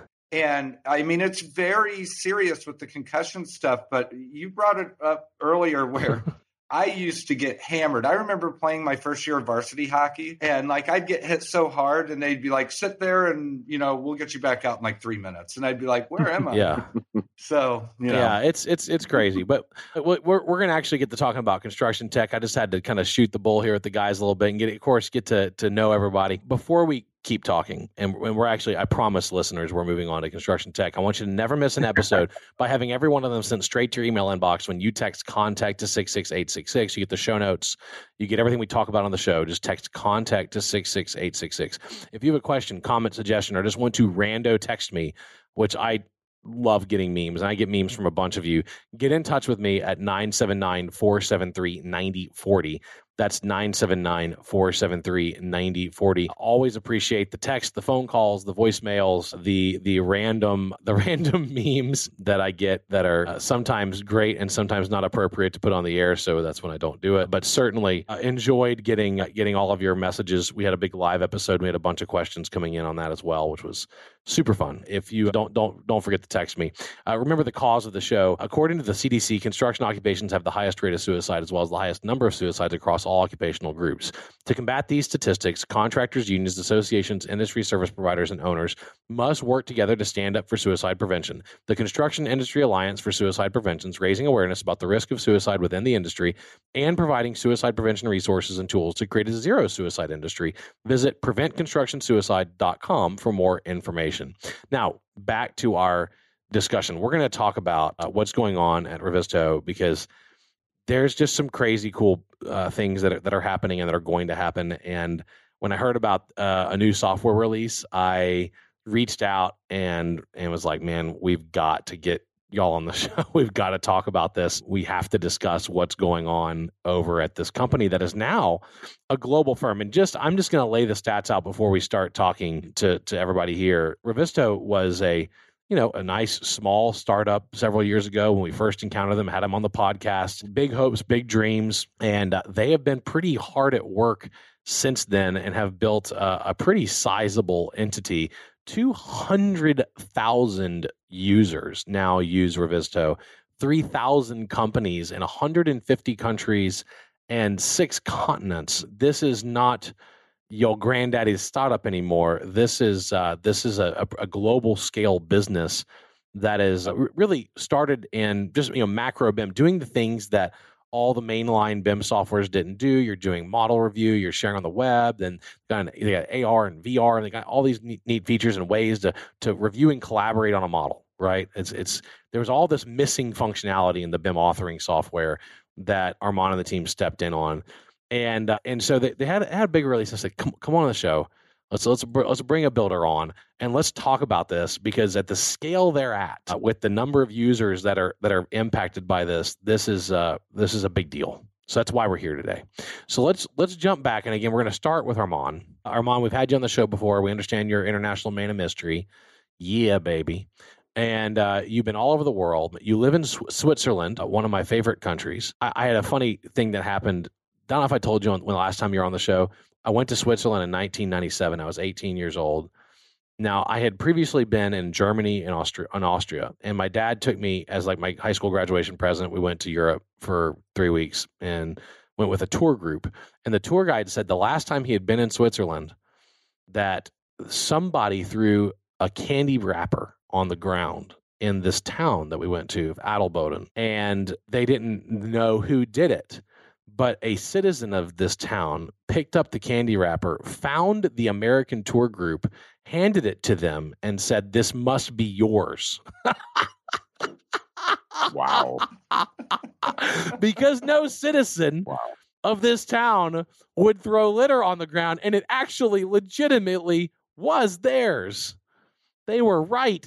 So Switzerland, fascinating place. Yeah, it's a clean place. Actually, I'll tell you that not only in a village, but everyone in a country, regardless which city you are in, it's a very clean and proper place. Everybody's, taking care of their garbage. They don't, throw anything out. I would say there is a science behind the garbage in Switzerland. When you move to any actually commune of the Switzerland, first thing you get is the rules of how to do your, recycling. And you have 5 to 6 recycling bags and everything is recycled 100%. Wow. Yeah. So, and you have to separate it. Of course, here we do non-separated bulk recycling because Americans are very lazy and we don't like having to separate our recycling. And so here everybody just dumps it in. You know what? Like 90% of our recycling is here now. Amazon boxes, cardboard boxes with Amazon on them. That's like 90% of it now. But it's true. I mean, I saw a video about Japanese recycling, and they take it to like this video that I was watching, and I think it was on Vice. I love watching Vice because they always get into these like fascinating details about human existence. And they had like 8 different things they had to separate it into, and they like would break it apart and like do all. I'm like, that's a lot of work with your trash, man. I mean, I don't know if you've been to Tokyo to Japan. But that's the only city I've been. I mean, only in a sense of the size. I mean, there is a big Tokyo. I think it's 40 million people are living. You don't see any garbage. You don't see any dust. I mean, you see. I mean, you go to the underground, to metro. You see the guy who is taking care of the of the metro. I mean, the clean the stuff, etc. He's in suit. Yeah, literally in a suit. Yes. Yeah, he's proud of his work. Yes, and he's brushing everything. I mean, he's on his knees. He's brushing. I mean, that's fascinating. And crazy, awesome. Yeah, awesome attention to detail. Awesome attention to detail. So you've been busy. You started working in consulting and marketing, and then you were CEO at the Inframap Group, and then in 2008. You founded Revisto. So let's talk about what the initial reason you founded it. Like, why'd you initially found it, and what has it turned into? Absolutely. And if we look at the timeline that we've had, it's fascinating because overall the idea is the same, but we're just keep adding the more content into it. But the overall idea when I was the CEO of the Inframap, it was a geoinformational system. We were doing a 3D mapping and 3D buildings and addressing systems, so on and so forth. So it's a geoinformational system. That was the first time. It was in 2005 that I got into the basically city planning, urban planning area. And when I saw the mass of the data, that industry had, you can imagine back in 2005, there was no Revit, no BIM whatsoever. And it was fascinating. And I'm like, okay, how do these people, basically take care of that data? How do they communicate? And that was my initial thought and idea. And okay, what do we do in order to enable the communication coordination within this industry a more cleaner way and better way? And that's why, digging deep into that space from 2005 to 2007, I said, no, I got to basically quit this job and found a company and bring a gaming technology, because that was after my research I did, the only technology that could handle massive data, turn that into an interactive world and kind of make people communicate and see things that you can't see on a static data, right? So that was the initial idea when I started the company, and when I presented what I want to do, and the first angel investor who invested in the company, that was the first thing I said. I said, I want to bring the gaming technology into the AEC world, change the way people communicate and coordinate. So if you look from that idea, nothing has changed. But if you look at the path and the path of the innovations we've been having since 2000, actually from 8 to 10, we've been developing the product. The first version when it came up, it was only for Revit and for SketchUp. And it was how we, take this data, turn into an interactive world so people can see that those beam objects and the data from any angle in interactive way. And that was the first idea. And then we said, okay, that's not enough. Seeing it's not enough. How do we, if we see the issues, how do we handle those issues? Let's create the issue tracking.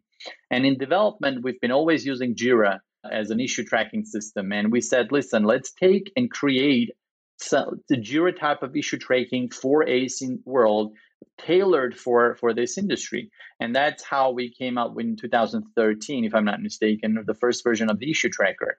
And then we said, okay, 3D and issue tracker, not enough, because a lot of companies are still on 2D. Let's bring the 2D data.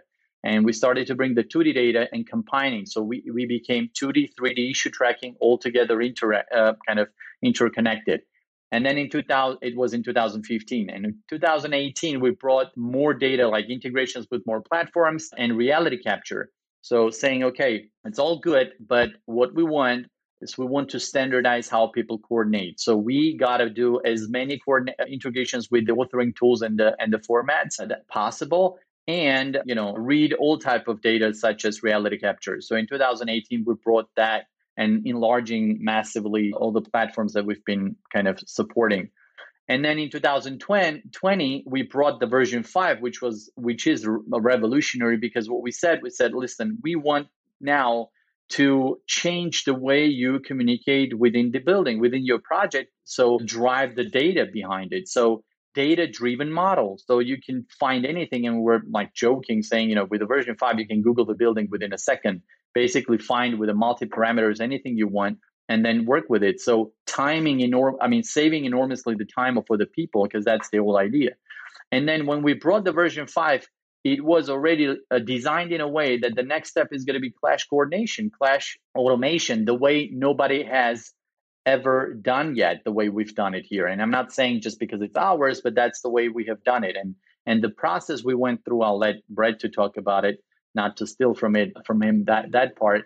But that was an amazing path that we've gone through. And then with the clash coordination, clash automation module that we brought with the Revisto Plus, that enables everybody to use it within one platform without changing your plugins, changing the multiple formats or softwares that you're utilizing. It's all in one.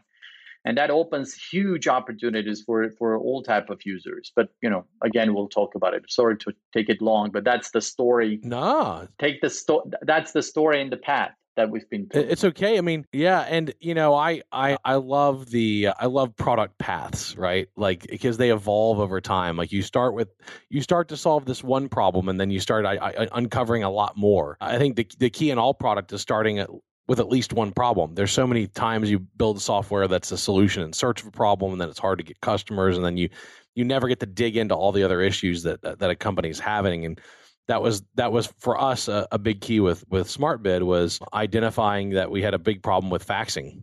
And it was 2006. We had to deal with faxing invitations to bid. Mm-hmm. So we solved that problem. Then we solved email invitations. Then we solved plan distribution, and sub management, and then pre-qualification. And then, it just kept building on itself. But if we had never solved that first pain point, none of that other stuff would ever have happened. So I think it's always worth reviewing how you got there. Now, with us, you mentioned Brett. We've had Brett on before. But Brett, you joined Revisto back in 2017. So you're coming on like 17, 18, like 3.5, 4 years now with the company. And before that, you had a really good background in GPS data collection, engineering technician, civil design consultant, AEC solutions engineer. You got into VDC and IT and reality capture at Penta Engineering Corporation before you joined. I mean, so you got to work across the space. Why did you decide to leave the building industry for the building technology industry? Like, what was the main thing that was like, hey, I want to start working on the tech side of the house? Well, it really was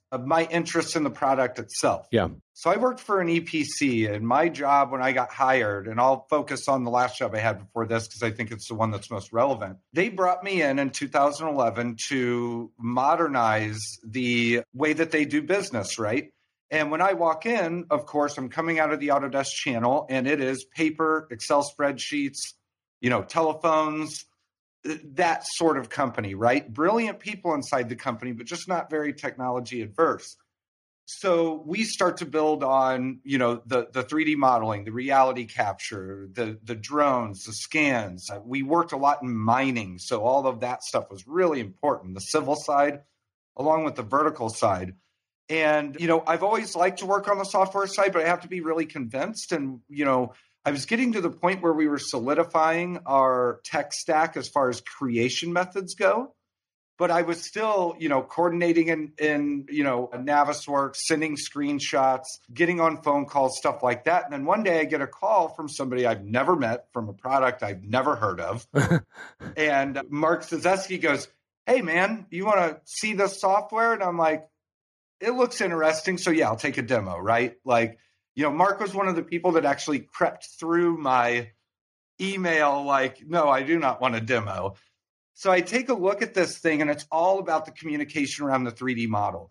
And it was just perfect timing for me because that is the problem that I was trying to solve when I saw the software. So I immediately was so impressed because my biggest problem was how do I get these 65-year-old mining engineers to use models, to use data? And I saw this as my window. And to be honest, I worked so well with Mark and then talking to Armin that I really barely got it implemented and then left for Revisto because I believed in the vision. Yeah, absolutely. And it's neat seeing something solving your problem, right? And that is, how do I get everybody to look at this data and stop printing out plan files for them, right? Which is kind of the that's what you do when you can't get models into people's hands. You have to start printing out 2D plan. And how do I get it there easily? And then you fall in love with the product, and like here you are 4 years later, right? Now tell everybody. We know that Armand is the chief Pumbaa. We know he's the Willy Wonka of your chocolate factory over there, right? So what do you? Sorry, I've been thinking about Willy Wonka. I went to a Construct and Tech conference 2 years ago, and they had Macklemore. So Macklemore performed live, and I went to it, and this song Willy Wonka, I'm like hooked on it. So I was listening to it on the way to that. I'm listening to a rap song right now that's about blue cheese. And I love blue cheese, but like he keeps saying every minute, he says, "I love blue cheese," and I just really get into it. All right, so we know who Willy Wonka is there. What role do you play? Building great glass elevators, or to use more Roald Dahl examples. I mean, what are you doing now? Like, how's your role evolved there now, Brett? Yeah, it's really interesting because when I came on, I really filled the role of what the people on my team fill for our early clients, right? That industry professional that provides that consulting, that hand-holding. Because for clients, our product is not just a new way to do the same old thing. It's a new way to do things. So you got to sell an idea, and then you got to sell a product that supports it. And my first role was really working directly with the clients. But after I came on board, that started to expand. And actually, what relates to the way that we develop this, I started getting more involved with talking with the development team. I started training new implementation service managers, which now kind of fill out my team. Started to go into more of a management role. Started to do fun things like writing processes and policies, right? Like, that's always fun. So, I really just feel like I bring that industry knowledge, and that's what my team brings. And, from what we'll talk about here in a second, my team mixed with the development team is really, really where this magic started to happen about why we're here today. Yeah, that's great. And then with us, we've got someone that's using this, and we got Alex. Now, Alex, we know you're an Ohio State guy. We've established that, and Ohio State's like, it's always there knocking on the door. It's always there knocking on the door. They're always waiting for greatness. They're going, remember us? We're here, and you've wrecked a few SEC seasons. Might I add, just to give a little props where props is due. But where were you born and raised, and where do you live now? Yep. Well, great state of Ohio, for sure. Born and raised. Northwest Ohio, so Toledo specifically, just south of Detroit. That's why I'm a big Detroit sports fan. Yeah. But I picked the right university, of course. And, I've lived and worked most of my life in Ohio until, the great state of Missouri and St. Louis came knocking, and McCarthy called me up, and here I am. So I'm actually in St. Louis, few miles away from Brett. Don't get to see him a whole lot because he's busy doing, a bunch of amazing things, changing the world with Revisto. But when we do see each other, we're working on some great stuff, and we are extremely excited about this technology that I believe is revelations for people, changing the industry. I mean, this is dynamic. This is transforming what we do in the AEC space. Yeah. That's exciting stuff. And it's exciting when tools actually completely change a workflow. Yeah. You know, I mean, you think about like power tools have done that, right? Certain power tools hit the market that completely changed the way that we build. And, you know, you have the time before this power tool, the time after the power tool, when you had, you know, the invention of breakers. Now we have battery powered everything. We have battery powered concrete breakers now, right? I mean, you have all kinds of things that are hitting the market that are going to permanently change the way it is. California just announced a mandate that all gas powered equipment has to be phased out in the next 30 or 40 years. Wow. Which you know, you and there's going to be a sea change in, you know, what equipment is used. And this is equipment, right? It's software equipment that is that's transforming the way that the way we build. So that's exciting. St. Louis, all right. My Aggies are going to be there this weekend over in Columbia playing. You know, at first I thought we would lose to Mizzou. Now I'm feeling a little better. If we can show up like we did against Alabama, I think it'll be good. But St. Louis, a city I go to quite a bit. A lot of big builders there, a lot of activity. It's definitely like, I feel, you know, I always feel like St. Louis and Kansas City are like construction towns, right? Like there's there's a lot of big builders. They build a lot of big projects, and not just in their town, right? They travel a lot.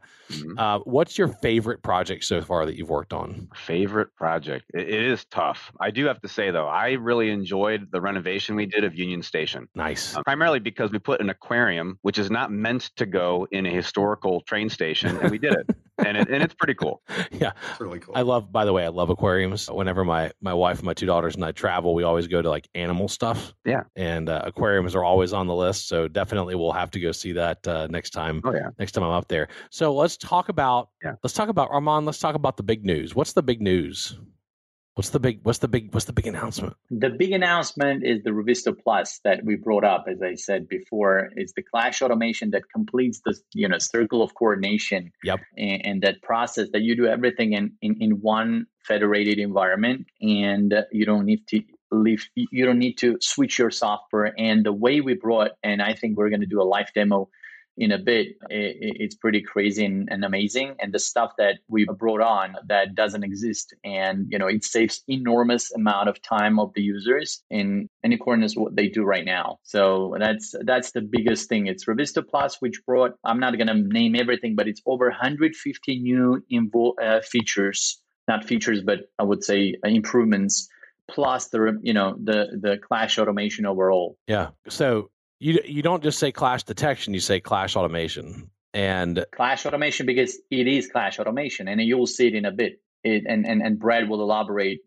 pretty nicely on that. Because it's real time, right? It's real time. And it's real time. You can set your workflows.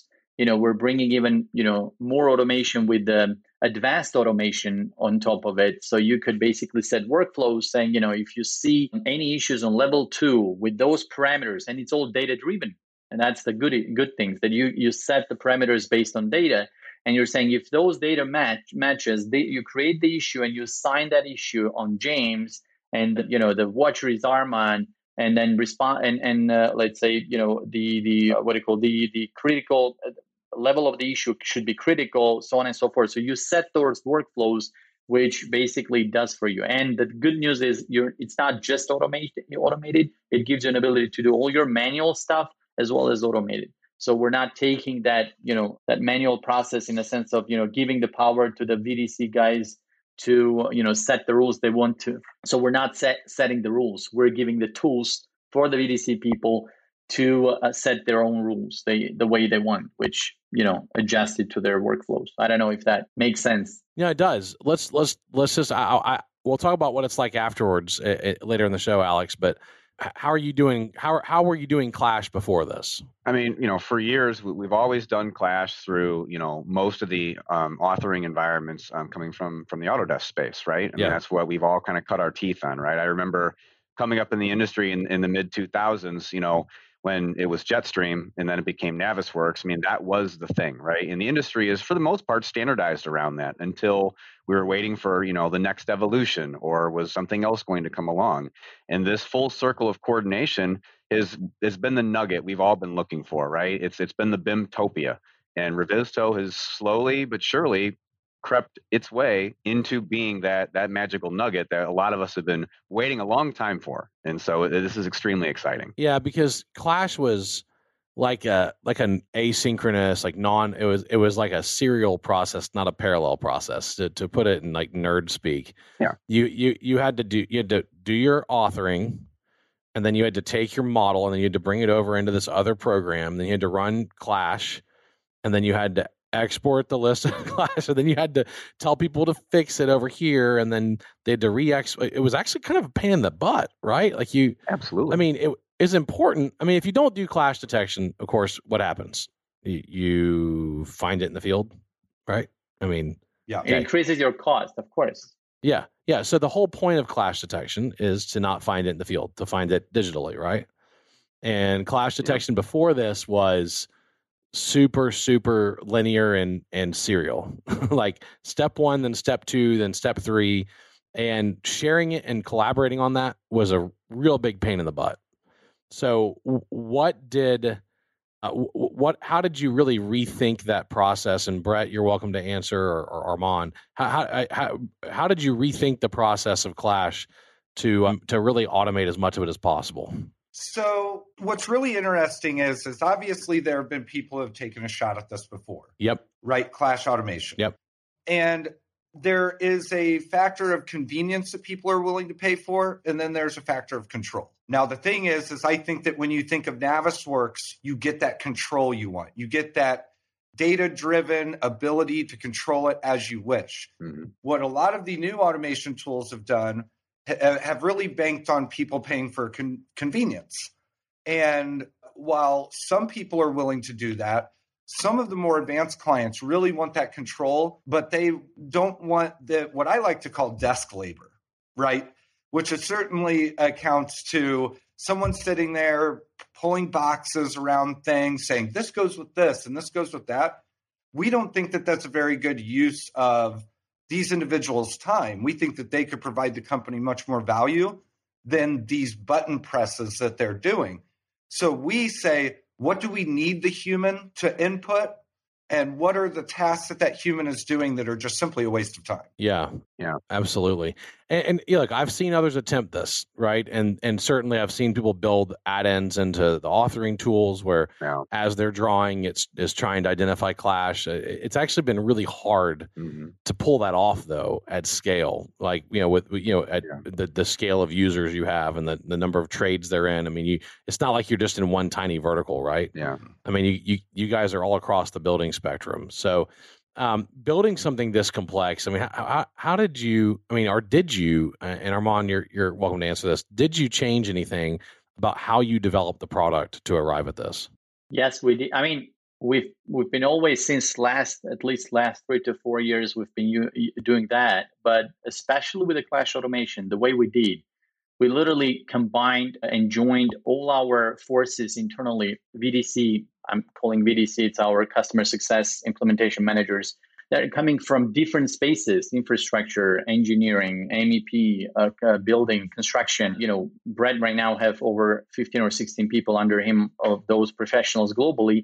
And we joined them all together. We're together with our dev team, and then sit down and learn, okay, what is it, the process we have today? What are the challenges? And then, of course, drag the key Prim user group people that we have, giving some feedback. Okay, what are the processes they're having right now? So we learned first, what is it that what is the way that people are kind of working right now with clashes? What are the challenges? What are the most important thing? What are the tasks they're trying to achieve? Because the thing is that I always say to Brad, I'm like, dude, when you talk to us from development perspective, you don't have to tell us how to do it.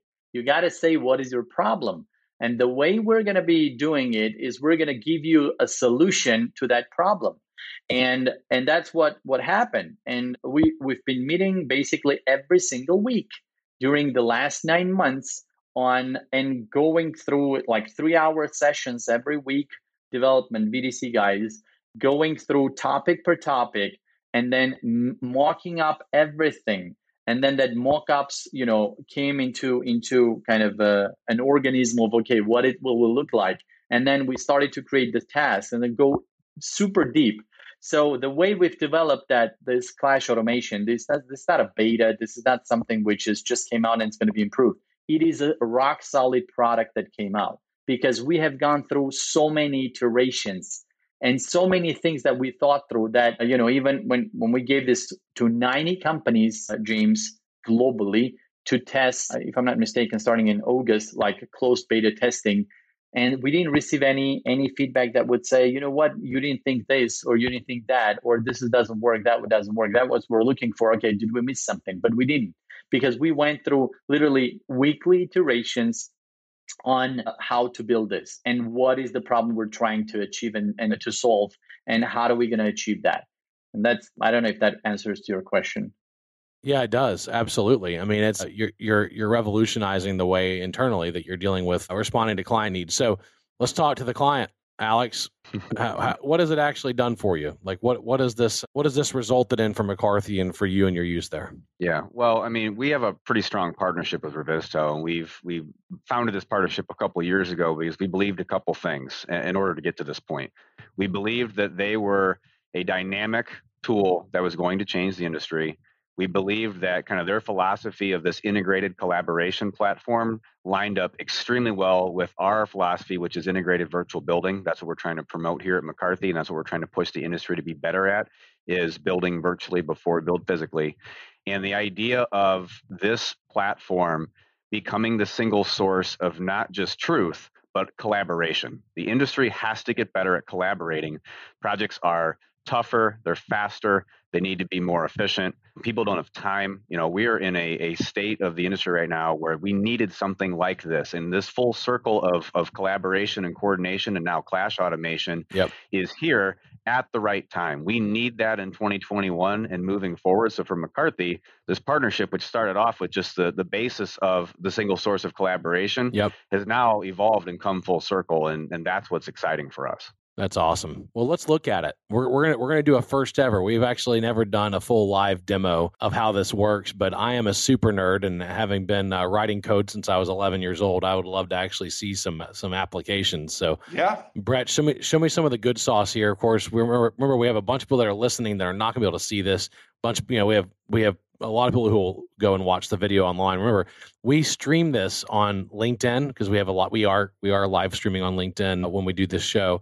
We're going to stream this on LinkedIn. We're going to stream this on Twitter. We're going to stream this on Facebook. So on any of those social channels, if you go to the Content Crew, you can watch the video portion of this. Brett, if you go ahead and share your screen, let's actually look at this, and I'll, of course, kind of narrate on top of what you're saying. All right, so we're looking at, we've got the application open right now. This is an application that's installed on your computer, correct? This is the Revisto Windows app? Yeah, that's correct. So we work on mobile devices, tablets. We have some phone stuff coming later this year, but primarily right now we're on tablet-based devices as well as PCs. We do work in VR. Obviously, that's on the PC, but we do have a VR application as well. So what you're looking at today is the PC version of the tool. Yeah, awesome. So we're in the PC version of the tool. We're looking at, what is this, a hospital? Yeah, so this is actually a hospital located in Australia. Like we said, down in Australia, they not only like us, but they share their models with us quite frequently. So I've got a lot of these Australian hospitals. Nice. We have little kangaroos and wallabies hopping around, and absolutely koala bears crawling up the eucalyptus trees, and all kinds of fun stuff. But shout out to all of our Aussies down there. All right, so what do we got? So, I'll try to, for the listeners out there, we're going to do a visual demo, but I'll try to keep this as audio as I can as well. So first of all, James, if you go back to what we talked about with version 5, that's where we entered all of this model data, right? So over on the left, you're seeing the model data, and you're seeing what came out in version 5, which is those search sets. The reason I want to show this first is because your search sets are essentially the basis for any clash test that you will do. What these search sets do for anybody that's not VDC is they seek out parts of the model that you would want to compare against other parts of the model. And so they're data-based searches. So if I look for fire protection mains and, isolate those, I can see those in the model. So anyone that kind of wants a brief, kind of what's the base layer of clash detection, this is really it right here, the model data and the way that we search for it. Yeah, and of course what we're seeing is that we have a beautiful translucent view of the building so we can see through to the items that we want to look at. That's exactly it. And what you were looking at were those fire protection mains that we had searched out. So really what that is the basis for clash detection. Now, this is a pretty big test model, so it's a little messy in here, but I think everyone can figure this out. What we're looking at here is the clash automation panel. Now, when we were thinking about this development, there were a few very important things. One was the workflow first. Most of our clients loved our product, but hated the fact that they had to go from authoring tool to a middleman to us. And it created a very complicated model management scenario for these VDC and BIM professionals. So even though we built these tools to what we think they should be, the goal was always, how do we go and create a relationship directly from the way that we create to the way that we coordinate to the way that we manage projects? And James, I know that your users are very familiar with Autodesk and Procore, and I like to use them as an example because they've really defined their own spaces, and that's really what we're trying to do here. Yeah. So we want to exist right in between those two and really provide a best-in-class service to do so. So the first thing we did was said, where are the bottlenecks in the human part of this process? And the biggest bottleneck is the actual crunching of the clash detection data. As you know, a lot of people deliver what they call NWDs and NWCs to whoever's in charge of coordination. Then usually there's one or two people that have to crunch all that information and get it out to the people before they build something. And if they don't get it out to the people before they build something, they'll just build it anyway. So it's really important that you get this info out. So we've really wrapped a lot of collaboration around this to where the GC can really be the facilitator of this, but the MEP firms, the architecture firms, and everybody can be involved in this collaborative process. You can see here on some of these tests that I'm not allowed to step on someone's toes because they've got that checked out, because we are now working in a cloud-based collaborative process with Clash.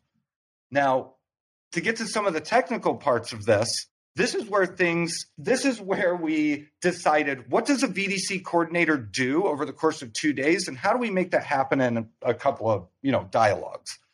So in here, this is where we can go through and say, all right, I want to do something very simple just for the sake of this demo, structural framing versus ductwork, right? So what we're doing here for all the listeners is we are basically saying, all right, we're going to find any ducts that are colliding with the framing.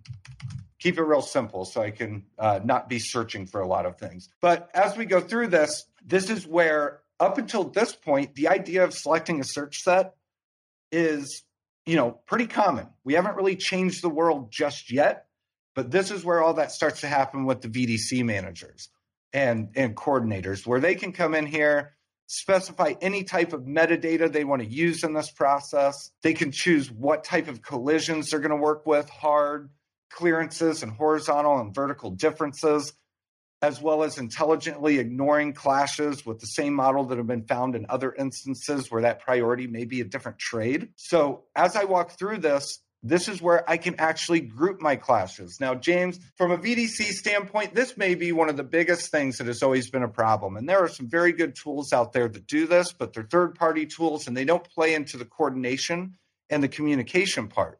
So we knew that we needed this to close the loop as well. And we use a very intelligent metadata-driven way where I can come in here and say, all right, I want to see what level, what room, and I also want to see what mechanical system it's a part of. Initially, this is just the way that we group things, and we can automate who we communicate that to. And that's really all that we're doing is we're taking this data, we're crunching it into a way that we can communicate it.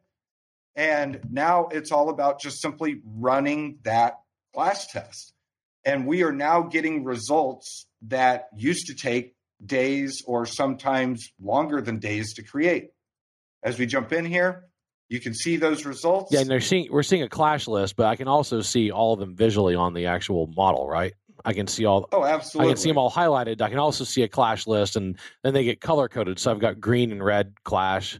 You can change those colors. Mm-hmm. There are a ton of stuff there. You can change those colors, etc. So and you can sync them all or not all, whatever is approved into Issue Tracker. Now, as I'm doing this, everyone else that has access to this model can see the same points of clash that I'm seeing. Exactly. That's exactly correct. So if I get on the phone, if I'm Alex and I get on the phone with my office over in Kansas City, and I say, hey, can you open up Revisto, go to this model, and look at this clash with me? Like the second after he runs the clash list, they can see the exact same clash list, and they can see the same highlighted model. Right. Exactly. And they can see also that which clash test Brett in this instance is working on, so they can see that it's unchecked. As soon as Brett is finished, he's checking out, and it will be available to edit for the other coordinators.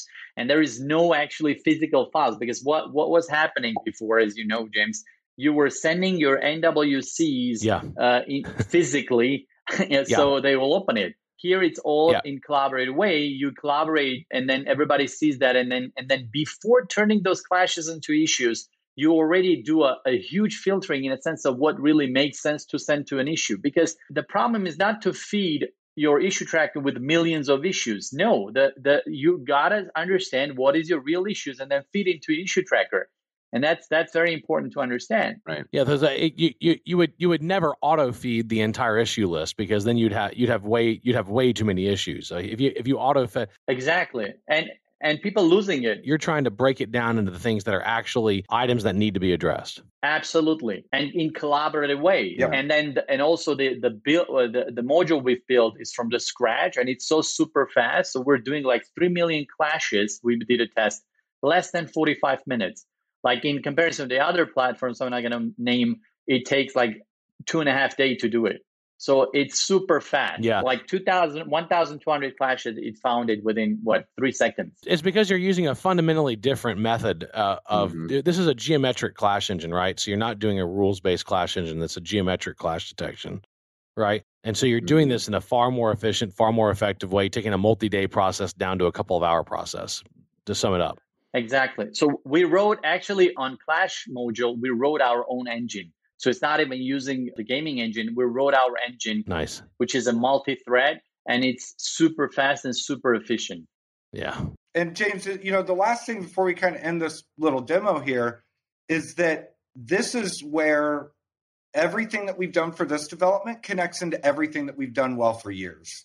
Is right here where that clash detection issue those coordinators are working with becomes a way to deliver that information out to the end user. And then show also that how it is with the 2D, 3D, and the clashes. That's also massive, because nobody has that. Oh yeah, the ability to identify where it's located at on the drawings, looking at it with a 2D map with a grid intersection, all that. That's available. Awesome. So you're directly translating the 2-dimensional plan view to the 3-dimensional model view, the image capture of the point of clash, and then you're tying it up into an issue that can actually be dealt with and resolved. Obviously, they have to deal with it and resolve it over in the editing software, and then it gets republished through the Revisto add-in back into Revisto, correct? Yeah, and it goes like the switchback goes all the way to the authoring tool, and we are doing the clash detection on top of the point clouds as well. Yeah. So any data you have. Yeah, that's amazing. James, one thing real quick for the listeners that are in my shoes, kind of in the BIM VDC manager or leader role, this is really the arrival of customized clash detection. That's really what this is. This is finally democratizing clash while still keeping rules and parameters so that people don't go off the rails and start like it's the Wild West. But this is the arrival of customized clash that is focused, intentional, and democratized to where everyone can access it, and not everybody's waiting on the VDC manager to publish the latest model. Yeah, you're making it available to everybody immediately. Yep. In real time. Yep. So to use a technical term, it's asynchronous clash, right? And that's that would be the ability for everyone to log in and see it in real time, and then see changes in real time, and see as issues get created. So it's like the Google Docs of Clash. I remember when Google Docs came out, it just blew my mind. Like asynchronous collaboration blew my mind at how fast it was, how rapid it was, how it totally transformed document editing. Yep. And you're bringing all those same concepts over to Clash. That's cool, man. I mean, Brett, thanks for first ever live demo on Content Crew. Not a problem. And, it's a lot of complication, boiled down into 5 minutes. So if I lost anyone during that technical part, I do apologize. But it was all important stuff, right? And just it's important to understand how this is working and what it ends up looking like. There's obviously videos and information you can go check out with Revisto if you want to find out more information on it. But let's kind of bring it home back to you, Alex. The end of the day, this makes it all available in real time. This drops the amount of time down. But what's the net impact to McCarthy? And the net impact is just getting back to what it's doing to the industry, right? I've actually referred to Revisto recently as the new digital coffee pot of the industry, because we want it to be the place that everyone wakes up and goes to for project coordination. So the overall impact for us as a builder that's doing more collaborative project delivery, design build, design assist, IPD, that's the way the industry is shifting. The net impact is this is helping us onboard everybody early and have that single source of collaboration. So when Clash Automation, has arrived now and it's closing that loop, we don't need to be spending time in lots of different tools. We're leaning down the tool set, and the tech stack is very straightforward now, because now we have our primary space for everyone to arrive at, the digital coffee pot. Yeah, that's something. And in our premium user group, we're having at McCarthy's in August, and it was a really interesting topic that we touched. It's how these Clash Automation is going to be evolved. Of course, it's for the key clients for us, all for this is, of course, the contractors, but it's going to open up a new era for the designers, because they're going to be able, because they're always were, afraid of going to Navisworks because it's too complex, so on and so forth. Now they have in this environment an ability to do their Clash redesign before going to the contractors or to the construction phase. And that was an interesting topic that we were talking with one of the top designing firms as well, and with McCarthy's, how it's going to change their attitude. And we'll see how it goes. But that's also interesting to kind of mention. Mm-hmm. Awesome. So let's bring it home at the end of the day. Armand, this is the business of construction tech as well in this podcast. Your business has gotten way bigger. And, there's really only two outcomes on this, or three, I guess. You can stay private forever. You can exit to another company, and there's a few big ones out there that are out gobbling up companies. Autodesk and Procore and Oracle have all made massive acquisitions in recent years in construction tech. What's what I know that some of this you can say publicly, some you can't, but from what you can disclose publicly, what's the future hold for the business of Revisto? Yeah, I'll tell you in public that I have nothing to hide.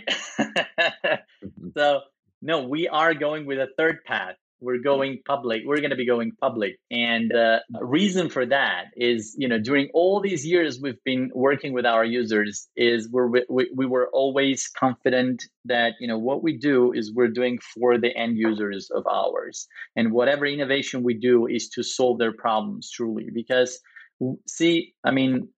if one doesn't have, get to the peak that doesn't have, anywhere to grow or doesn't have the capabilities to, do the innovations, of course they got to go either or, right?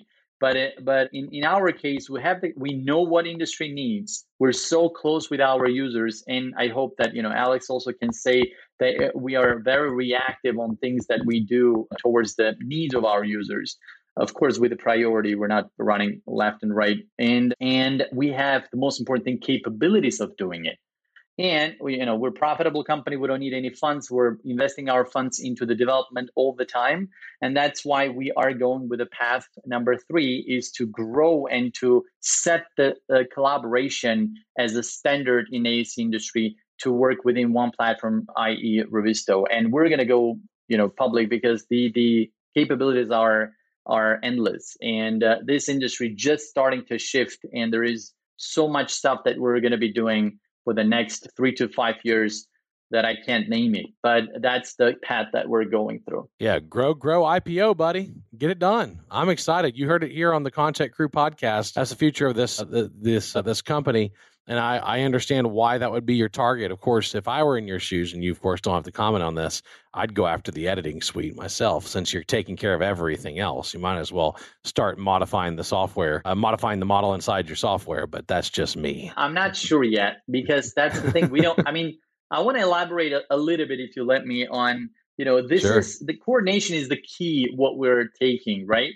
And at least for a while, we'll be concentrating on that. And we don't want to do everything like CDE platforms. That's what we do. And we do expand the integrations with the CDE platforms, right? With the PM softwares, with the authoring tools. these are the stuff that we don't want to get in there, but we want to give the gates through Revisto to it. But and when it comes to the coordination, collaboration, that's what we want to set as a standard. Nice. And that's kind of, I hope that makes sense. But in authoring tools, there are too many authoring tools out there. And that's the thing, we're platform agnostic. We don't want to force somebody to use Revit, Bentley, or, I don't know, Trimble. Everybody has their own, reasons why they use for, certain type of projects that those authoring tools. So from our perspective, we are kind of going through that open beam mindset that regardless what format you're utilizing, regardless what authoring tool you're utilizing, you bring that data all in one space and collaborate. Because the problem is that the data is so complex, and what we're trying to do and what we're doing is we're facilitating to access to that data without knowing that authoring tools and solving those problems. Awesome. Well, thank you for that. Appreciate it. It is time to wrap the show up. Any final comments, Mr. Brett Settles? No, not at all. I just really appreciate your time on the show, and this is where we get to really kind of show it to the public for the first time, and a lot to be talked about. So if anybody wants to know more, you can know how to get a hold of us. And like Armin said, we're going to continue down this road of really carving out our space and coordination and collaboration. Yeah, absolutely. And Armand, thank you for your comments just now. Alex, any closing comments? For sure, man. I mean, the hype is real. I mean, Clash Automation is here. It's amazing. Go get you some. Go get it. Get you some. Go get you some. Yeah, Revisto.com, if I remember correctly. REVIZTO.com. And go Buckeyes. See, you had to stick it in, man. James Hilligus is going to be on. Oh yeah, he said. Okay, well, it's all good. Let's see let's see if you can get past the rest of your schedule. You had an easy time against Maryland. You got Indiana coming up unranked. It looks like your first real competitor is going to be Penn State on October 30th. So when you get done with cupcake football, then let me know and we can talk. But I say that tongue in cheek because Ohio State has laid a beat down on SEC teams enough times in the playoffs that I'm like, I'm always nervous about smack talking. That's right. Ohio State, right, because man. you get to that semifinal and then it gets real, Yeah, that's right. That's right. We always get better as the season goes. So you better watch out. You do get better as the season goes, and that's the problem. Is it's like now that we have a playoff, right. if they implement a quarterfinal, you got to watch out because Ohio State's a playoff team, man, for sure. It's the way up. You know who isn't? Notre Dame is not. I tell you what, I know exactly. I agree. The Aggies should have been last year with one loss. They should have been in instead of Notre Dame. That's all I got to say. Yep, I agree. It just is what we can agree on our mutual dislike and distaste for Notre Dame and their football program. But thank you for tuning in today to Geek Out episode 286, our interview with Armand, Brett, and Alex. To read all of our news stories, learn more about apps, workflows, and hardware, please subscribe to our newsletter at jimmyknowledge.com or text contact to 66866. Big thanks to Jim Greenlee, our podcast producer, Kara Dalton-Aro, our creative producer, and Tish Thelin, our ad coordinator. To listen to this show, go to thecontentcrew.com. This is The Content Crew signing out. Until next time, enjoy the ride and geek out.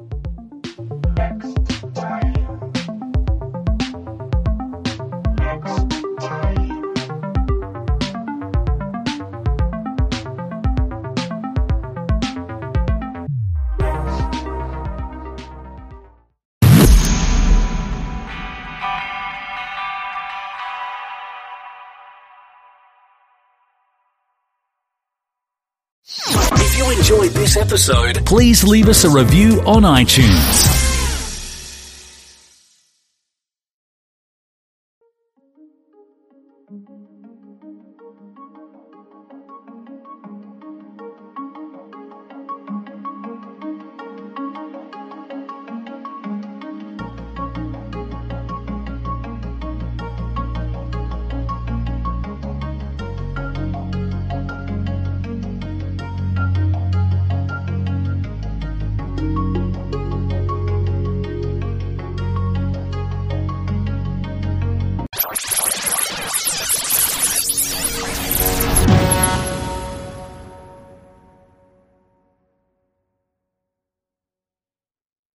Please be advised that this podcast is meant for educational and informational purposes only and is in no way a replacement for legal or medical advice. The opinions contained within are solely those of the interviewers and interviewees and should be received as so. Those seeking help or advice are encouraged to obtain professional legal and medical services.